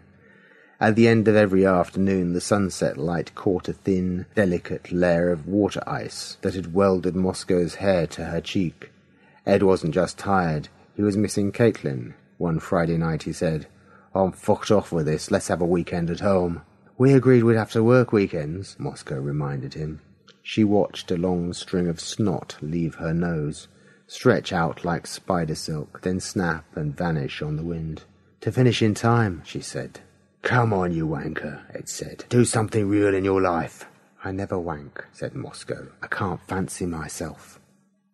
They got in her 1984 320i with the M-Tech pack, Garrett turbo and extra wide wheels, and while the light died out of a bad afternoon, she pushed it eastward, through the Cambrians, letting the rear end hang out on corners. She had Lou Reed Retro on the CD, and her plan was to draw a line straight across the map and connect with the M4 at the Severn Bridge. It was ghostly and fog all the way out of Wales that night, lost sheep coming at you from groups of wet trees and folds in the hills. "Tregaron to Abergavenny, one of the great back roads," Moscow shouted over the music as they passed a lonely house in the rain, miles away from anywhere, facing south into the rolling moors of mid-Wales. Ed shouted back, "They can go faster than this, these 320s. So on the next bend she let the rear end hang out an inch too far, and they surfed 500 feet into a ravine below Sefton Cock, with the BMW crumpled up around them like a chocolate wrapper. Just before they went over, the tape had got to Sweet Jane, the live version with the applause welling up across the opening chords as if God himself was stepping out on stage. In the bottom of the ravine, a shallow stream ran through pressure-metamorphosed Ordovician shale. Ed sat until daylight next morning, conscious but unable to move, watching the water hurry towards him and listening to Moscow die of a punctured lung in the heavy smell of fuel. It was a long wait. Once or twice she regained consciousness and said, "I'm sorry, Ed." Once or twice he heard himself reassure her, "No, it was my fault." At Southwestern Orthopedic, a consultant told him that key motor nerves had been ripped out of his spine. "Stuff the fuckers back in again, then," he said in an attempt to impress her. She smiled. "That's exactly what we're going to try," she replied.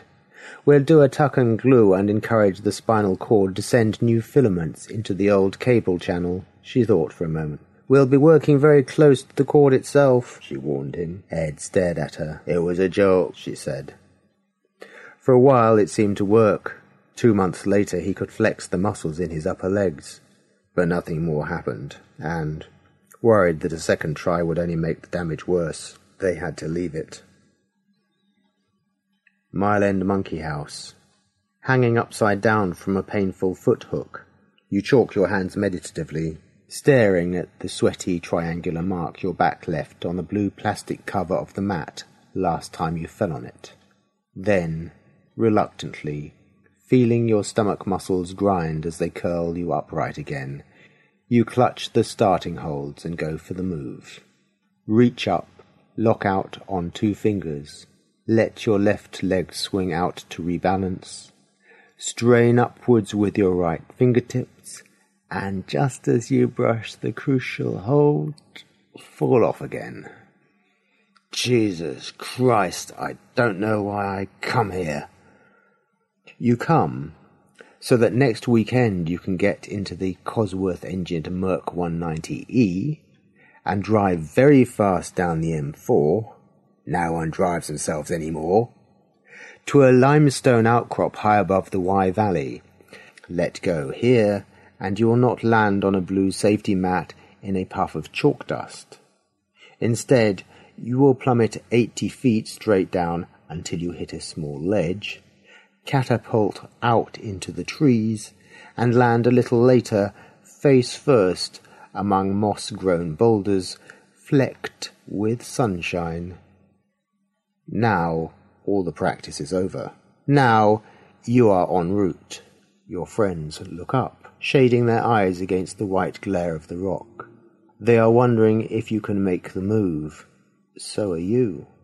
The only exit from Shit Creek is to put 2 fingers of your left hand into a razor-sharp solution pocket, lean away from it to the full extent of your arm, run your feet up in front of you, and, Just as you are about to fall off, lunge with your right hand for the good hold above. At the top of the cliff grows a large yew tree. You can see it very clearly. It has a short horizontal trunk and contorted limbs, perhaps 18 inches thick, curving out over the drop as if they had just that moment stopped moving. When you reach it, you will be safe. But at this stage on the climb, the top of anything is an empty hypothesis. You look up, it might as well be the other side of the Atlantic. All that air is burning away below you like a fuse. Suddenly you're moving anyway. Excitement has short-circuited the normal connections between intention and action. Where you look, you go. No effort seems to be involved. It's like falling upwards. It's like that moment when you first understood how to swim or ride a bike. Height and fear have returned you to your childhood. Just as it was then, your duty is only to yourself. Until you get safely down again, contracts, business meetings, household bills, emotional problems will mean nothing. When you finally reach that yew tree at the top of the climb, you find it full of grown men and women wearing faded shorts and t-shirts. They are all in their 40s and 50s. They have all escaped. With their bare brown arms, their hair bleached out by weeks of sunshine, they sit at every fork and junction, legs dangling in the dusty air, like child pirates out of some storybook of the 20s. An investment banker from Greenwich, an AIDS counsellor from Bow, a designer of French Connection clothes, a publisher's editor. There is a comfortable silence, broken by the odd friendly murmur as you arrive.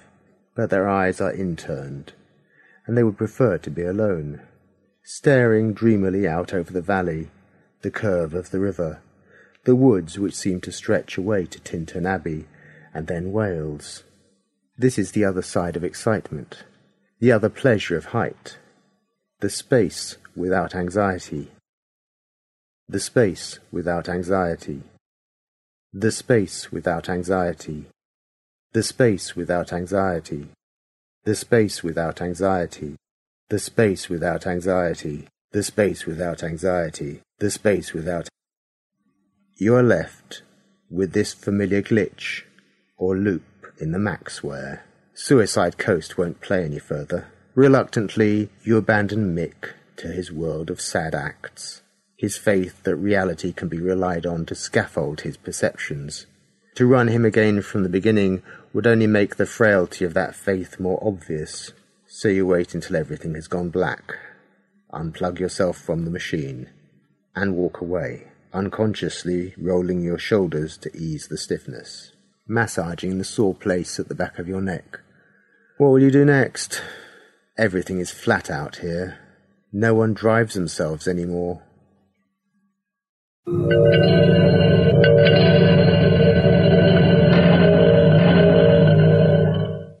That's it. Don't forget, copyright is Mike's. Mike, thank you very much for that. Like I say, there's a link on the Mike's site. Do look out for his book, Empty Space, in mid-2012. Next up is Diane's part 2 of her Poetry Planet, all about time travel. Diane!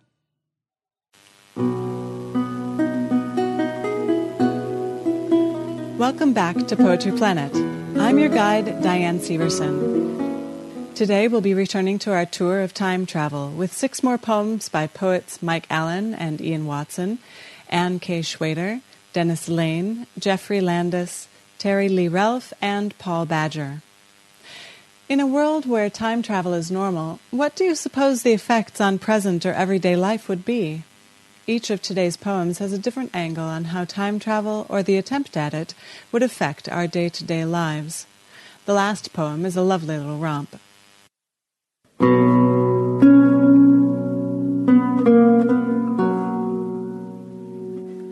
Mike Allen should be a household name around the sofa these days, but his partner in crime, Ian Watson, may not be so familiar. British Science Fiction Association award winner Ian Watson wrote the screen story for Spielberg's AI Artificial Intelligence, and his 4 decades of novels and story collections are all now ebooks from sfgateway.com, except for his Warhammer 40K bestsellers.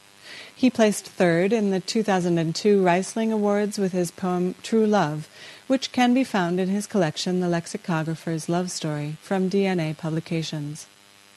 In their poem Time Flood, they imagine the disastrous effects trying to block certain future timelines might have on the present. Time Flood by Mike Allen and Ian Watson. Why did they dam the river of time some way upstream? How did they dam time itself? Maybe they will fight, a probability war, striving to block some streams of possibility and reinforce others. A myriad dams might be made. Sabotage may ensue, and rival dams to divert events a different way. The result is that time flooded backwards catastrophically, causing such eddies and whirlpools and deeps and shallows. 1 billion people lived their whole lives in mere seconds and expired in ignorance. Others were flotsam on the flood, seeing cities and civilizations rise and fall around them. Caught up in an eddy, a mother-to-be found herself kneeling at the grave of her great-granddaughter, stretched by the current. A soldier shot dead in a 2-second war suckled for centuries at his mother's tit. By the time he hit the ground, a glacier was engulfing the battlefield. And me? And me?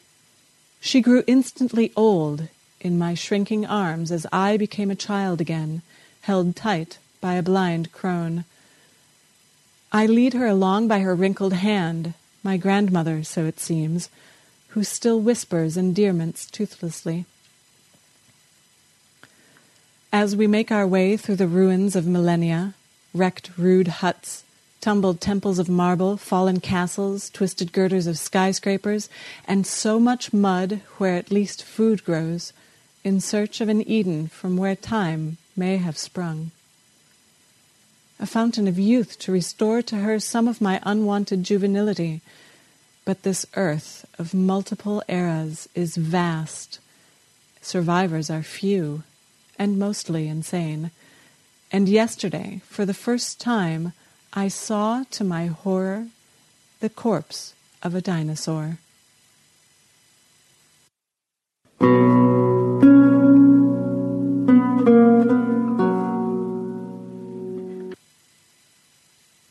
Anne K. Schwader ruminates on the futility of traveling back in time to avoid present disaster.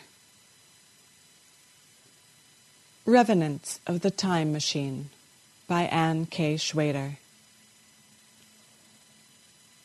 Regret made flesh has sent us back to this last pivot point before the plague we built, that viral warblade driven to the hilt in our world's heart. Too desperate to miss, we backflipped space-time till we felt the kiss of uninfected atmosphere, the lilt of healthy respiration, and our guilt already manifest, a viper's hiss. These younger selves cannot perceive our shades, despite this rattling like Marley's chains in fever-ridden bones. Their quantum blinders assure that they can never be afraid, because we never were. And so our brain's cursed certainty refutes hope of reminders.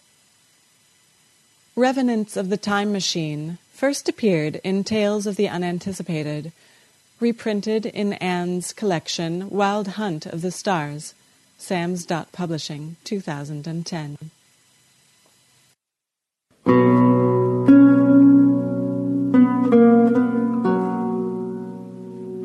If time travel to the future were to become commonplace, assuming this future is fixed, good Lord, what a bore life would become.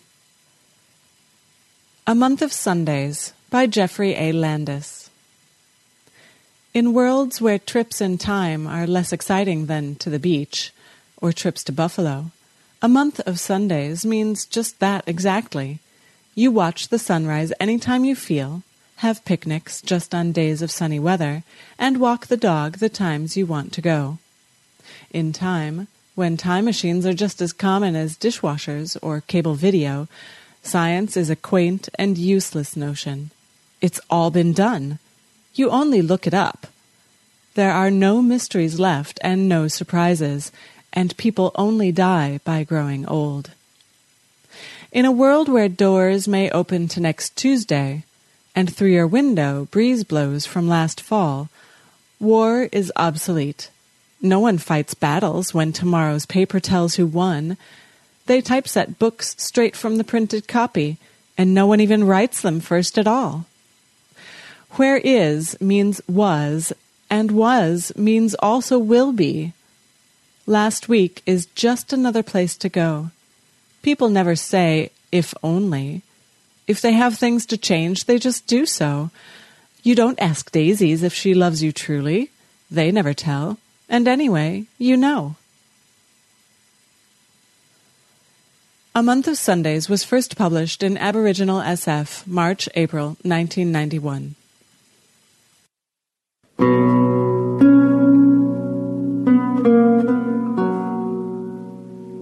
The classic grandfather effect is Dennis Lane's inspiration for this poem, but the protagonist's motivations are really what's on his mind. Read by the poet, this is Grandfather by Dennis M. Lane. As a child, he was supposed to have been my protector. Pops, I called him. To the world outside, he was a smiling, kindly man, always the first to offer a helping hand. But I knew better. Late at night, when Mother was at work, he would come to my room, tell me how much he loved me, explain how I could show that I loved him. I was just a kid. What could I do? After too many of these nights, I went to my mother, stood there trembling. Finally, I managed to spit it out, the filth that I'd endured, the horror visited upon me in the dark. And she refused to believe. With dead eyes, eyes that could not meet mine, and with lying lips, she said that I must be mistaken, that Pops was a good man, and he loved us both. Years later, I realized that Mother knew, that she too had endured visits in the dead of night. But that could not excuse her. She knew, and she could have stopped it. But fear or shame stopped her. And so the visits continued. When I was old enough, big enough to wield a knife, I dreamed of cutting off Pop's head, like that of an ogre in one of my storybooks. But deep down, I knew that the death of my grandfather would not take away the pain, would not end the nightmares. I was broken. My soul could not be mended. And so I devised a plan. Despised at school, ridiculed for always having my head in a book, I kept my head down. I studied, and I escaped the town that had been my prison. Years passed by, years in which I rarely saw Mother, hardly ever saw Pops. As colleagues went home for the holidays, there was no smiling family at the fireside for me. I stayed in the lab, working, and the pieces came together. Until, one day, the test rig disappeared. Years of suppressing my tears, of not talking, came to my aid. The test rig disappeared, and I didn't move, didn't shout in triumph. I just smiled to myself, sure that my plan was near to fruition. Pops was long dead. Mother was in a home. My fallen arches were a testament to a youth long flown. But Pops still haunted my dreams, still caused me to wake up crying. And he always would. A long weekend. The laboratory empty as I assembled the components, parts of a machine that I had conceived decades before. The other researchers had no idea what they had been working on all those years. No time for tests, no need for goodbyes. I set the dials, engaged the flywheel, and blinked out of existence. The machine brought me here, to a familiar street. I stand outside that house, a building that, to me, has always been full of darkness, and I'm surprised by how bright, how new, how clean it looks. The comforting feel of the knife, smooth and cool against my flesh, reassures me as I walk up the path. Theory talks about the grandfather paradox, but I don't believe it. What can the universe do? Strike me down with lightning? Propel me back to the lab? I have travelled through time, and no theoretical restriction is going to stop me. I walk up the path and past the apple tree, strangely small, newly planted by Pops. Then I slip down by the side of the house and into the always open back door. As I enter the kitchen, Pops jumps to his feet. I pull out the knife and he stops. Unusually for him, he has no words, no slick excuses. Words fail me too. Not a day has gone by when I haven't thought about what I would say, how I would accuse my abuser. But now, here, there is nothing to say. Before he has a chance to move, I strike. The blade sinks deep, and his face goes slack, the way my mother's face went slack that day so long ago. Ago? When I told her, tell her, what Pops had done. The young-faced, smooth-faced, two-faced abuser slips silently to the floor, blood pooling around him. As his heart flutters and slows, I feel my own heart fading, like the propellers of a plane struggling to bite in air too thin. I wonder if, in that far-off old people's home, Mother's heart is also fighting, straining to beat just one last time. My blood-drenched hand seems to phase out of existence, flesh becoming transparent, while, on the floor, Pops gurgles once more, and, as 3 hearts beat their last, I know that he will not touch my unborn mother, that he will never come to my bed to break the child that I was. And, in that last instant, before all is remade, I smile.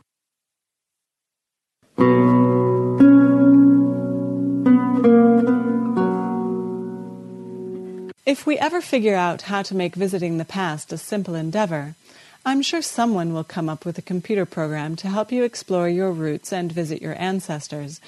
You'd better hope that you have ancestors with better luck than in this poem by Terry Lee Ralph. Download program. Family History Time Portal with new genetic identifier enhancements. Program parameters. Spain, 1483. Run program. Program server alert. Are you sure? You may want to navigate away from this page or attempt with new parameters. Revised program parameters. Salem, Massachusetts, 1692. Run program. Program server alert. Are you sure? You may want to navigate away from this page or retry with new parameters. Revised program parameters. Tibet, 1950. Run program. Program server alert. You may be experiencing technical difficulties or need to clear your cache. Please try again or contact one of our customer service representatives who are standing by to assist you. Revised program parameters. Minoa, 1500 BCE. Run program. Program server alert. Our technical department has determined that one or more of the following situations may apply. 1. You have not conducted sufficient research to determine the most propitious time to revisit your family and explore its history. 2. Your genetic material has been lost, stolen, or contaminated. And or 3, which is the most likely, you and your family have really bad karma. Thank you for downloading the new and improved Family History Time Portal program. please contact our office at your earliest convenience to learn about our new Family History Time portal with new genetic identifier enhancements insurance providers.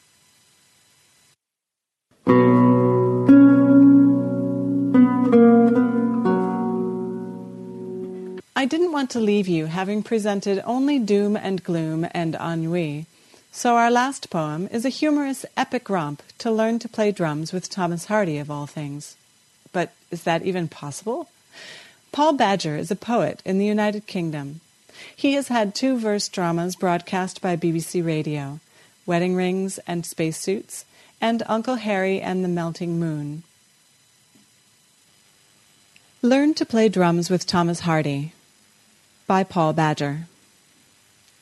Last week, when the sun in the sky was eyeing me and asking me what I'd done with my life, and all the snooty clouds were an audience around it, waiting to judge my guilty response, I said, "Son, you're right.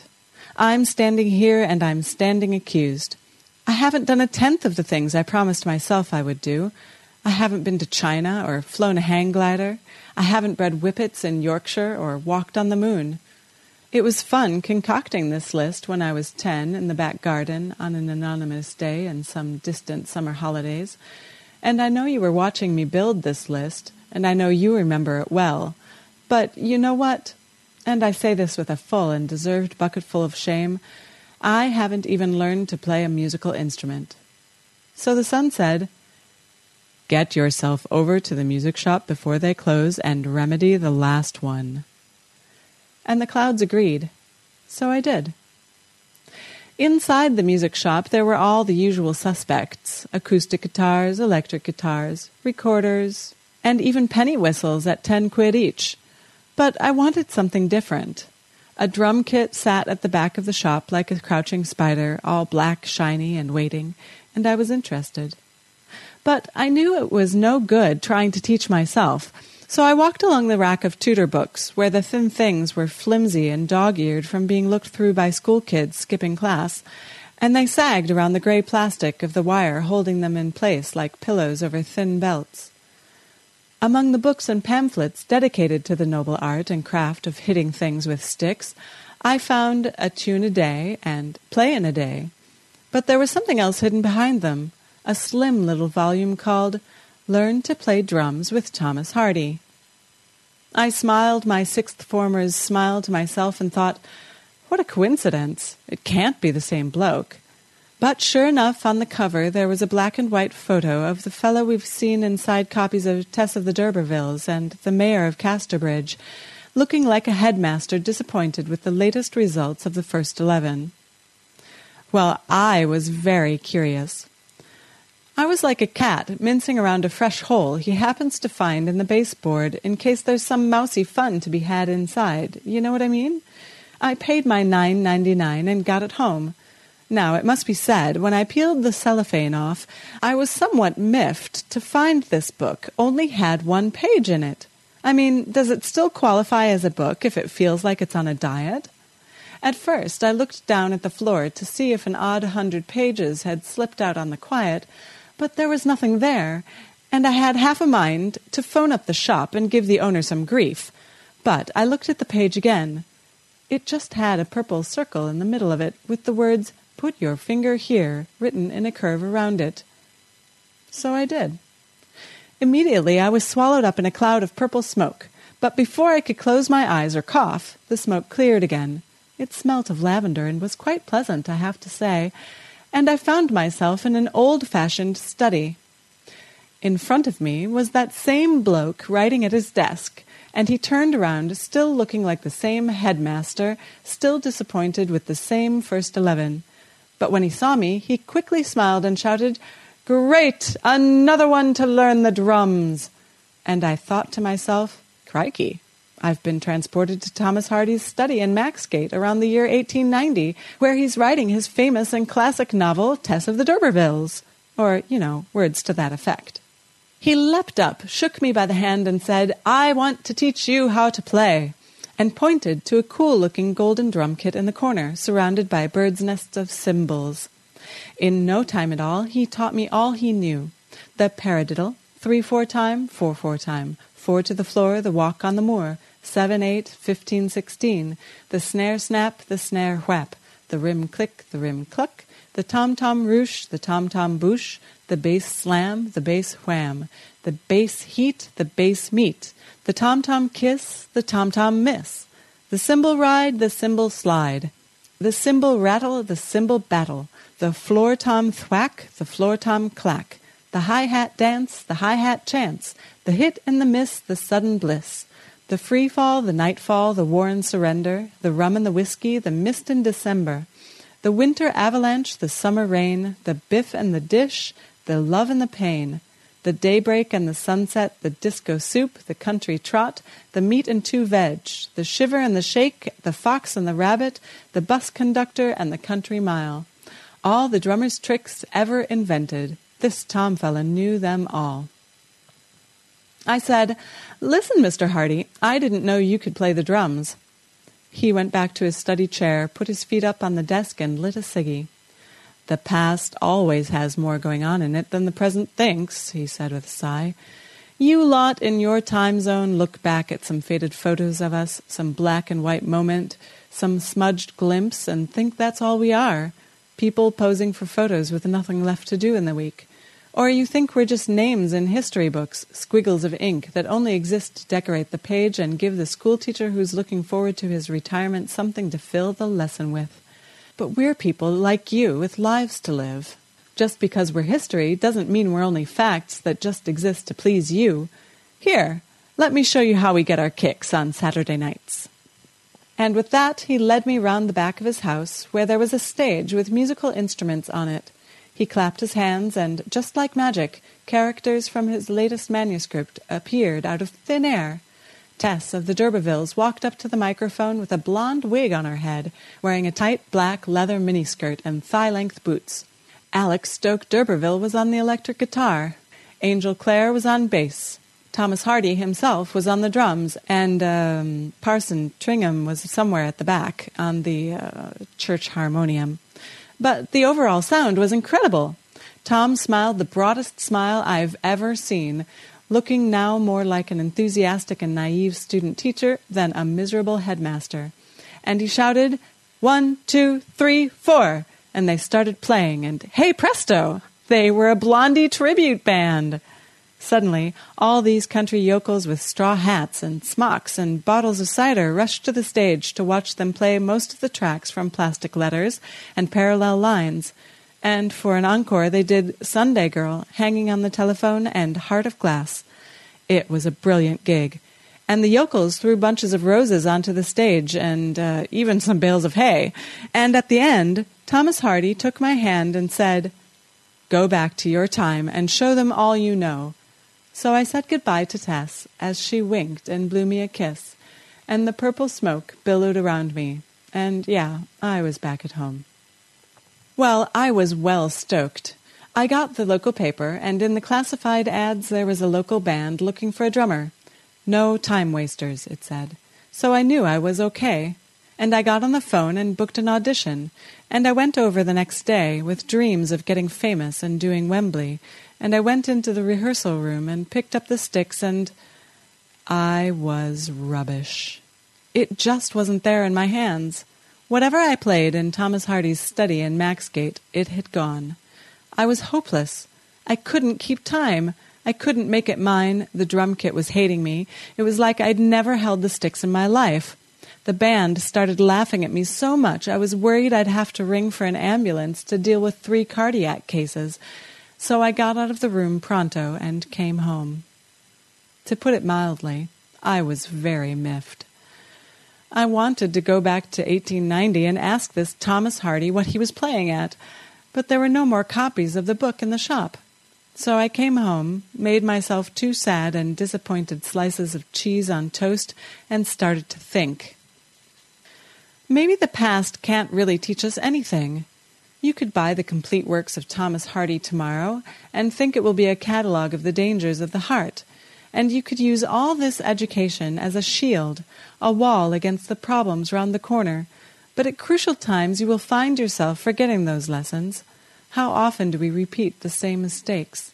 and it's frightening to think we can make the same mistakes as our parents and our parents' parents, and the same mistakes as some characters in a novel written in 1890. Reason and education? They're all very well, but if our emotions are strong enough, well, they go out the window. And I guess if we're honest, we all know intelligent and educated friends who have better jobs than us and more money than us, but who keep getting romantically involved with the wrong choices, and we can never understand it as their lives unravel. So maybe the past is useless. Perhaps this was the real lesson from Thomas Hardy. Maybe what he was really telling me was that you can go to great efforts learning loads of stuff, but at crucial times it's like you never really bothered. But I'm no fool. I'm not an idiot. I don't want to believe I'm destined to make the same errors. I don't want to believe I'm that blind or dumb. I like to think I'm streetwise and sharp. And I like to think that, okay, although I've made mistakes, I never make them twice. I don't believe in standing still, and I'm very good at cheering myself up. For example, this morning I bought myself a copy of Learn to Play Bass Guitar with Virginia Woolf.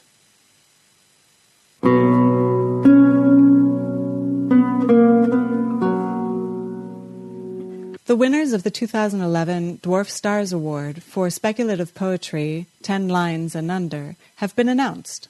Congratulations to Julie Bloss-Kelsey for her poem Comet, Sonia Taff for Tapping the Vine, and Anne K. Schwader for Returning. If you are interested in reading all of the nominated poems, the Science Fiction Poetry Association has published the annual Dwarf Stars Anthology. It's available on their website. It's excellent and a lot of fun to read. Balticon, which takes place in Baltimore, Maryland on May 25th through the 28th, 2012, is conducting a poetry contest with cash prizes. You can find more info on the Balticon website. The nominations for the 2012 Bram Stoker Awards have been finalized. Up for the Poetry Collection Award are Linda Addison for How to Recognize a Demon Has Become Your Friend, Maria Alexander for At Loose Ends, Poetry for the Decadent, the Damned, and the Absent-Minded, Bruce Boston for Surrealities, G.O. Clark for Shroud of Night, Marge Simon for The Mad Hattery, and for her other collection, The Unearthly Delights. So that brings us to the end of our tour of time travel on Poetry Planet. Join me next time when we have a look at the moon. This is me, signing out.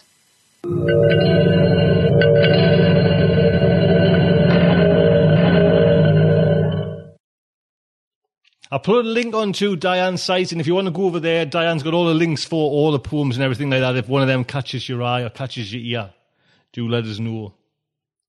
So that is Starship Sofa's show 229. A couple of little things on the Tales to Terrify this week and next week. We are running all the Bram Stoker Award stories for Best Short Stories. Well, actually not called Best Short Stories, got a different name, but Larry's over there at the helm, so if you want to listen to them stories, we're playing 3 this week and 3 next week. And we've even got a Stephen King, by God, story as well. Larry's had to sign a document. Declaration of just to keep it, so we're all kind of running on the same hymn sheet and don't get up to any naughty business. So it's Larry's name on the sheet. Yes, do go over there, and do pop over if you're interested in our writer's workshop. There's only a few days left for that as well. Until next week, I'd just like to say good night from me.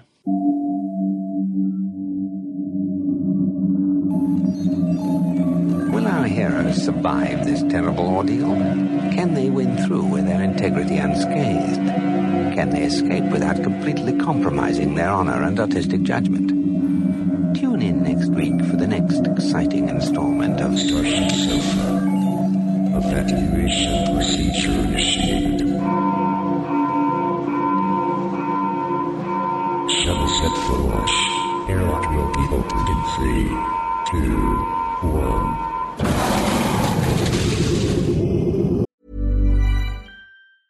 Planning for your next trip? Elevate your travel style with Quince. Quince has all the jet-setting essentials you'll want for your next getaway, like European linen, premium luggage options, buttery soft Italian leather bags, and so much more. And is all priced at 50 to 80% less than similar brands. Plus, Quince only works with factories that use safe and ethical manufacturing practices. Pack your bags with high-quality essentials you'll be wearing for vacations to come with Quince. Go to quince.com/pack for free shipping and 365-day returns. Even when we're on a budget, we still deserve nice things. Quince is a place to scoop up stunning high-end goods for 50 to 80% less than similar brands. They have buttery soft cashmere sweaters starting at $50, luxurious Italian leather bags, and so much more. Plus, Quince only works with factories that use safe, ethical, and responsible manufacturing. Get the high-end goods you'll love without the high price tag with Quince. Go to quince.com/style for free shipping and 365-day returns.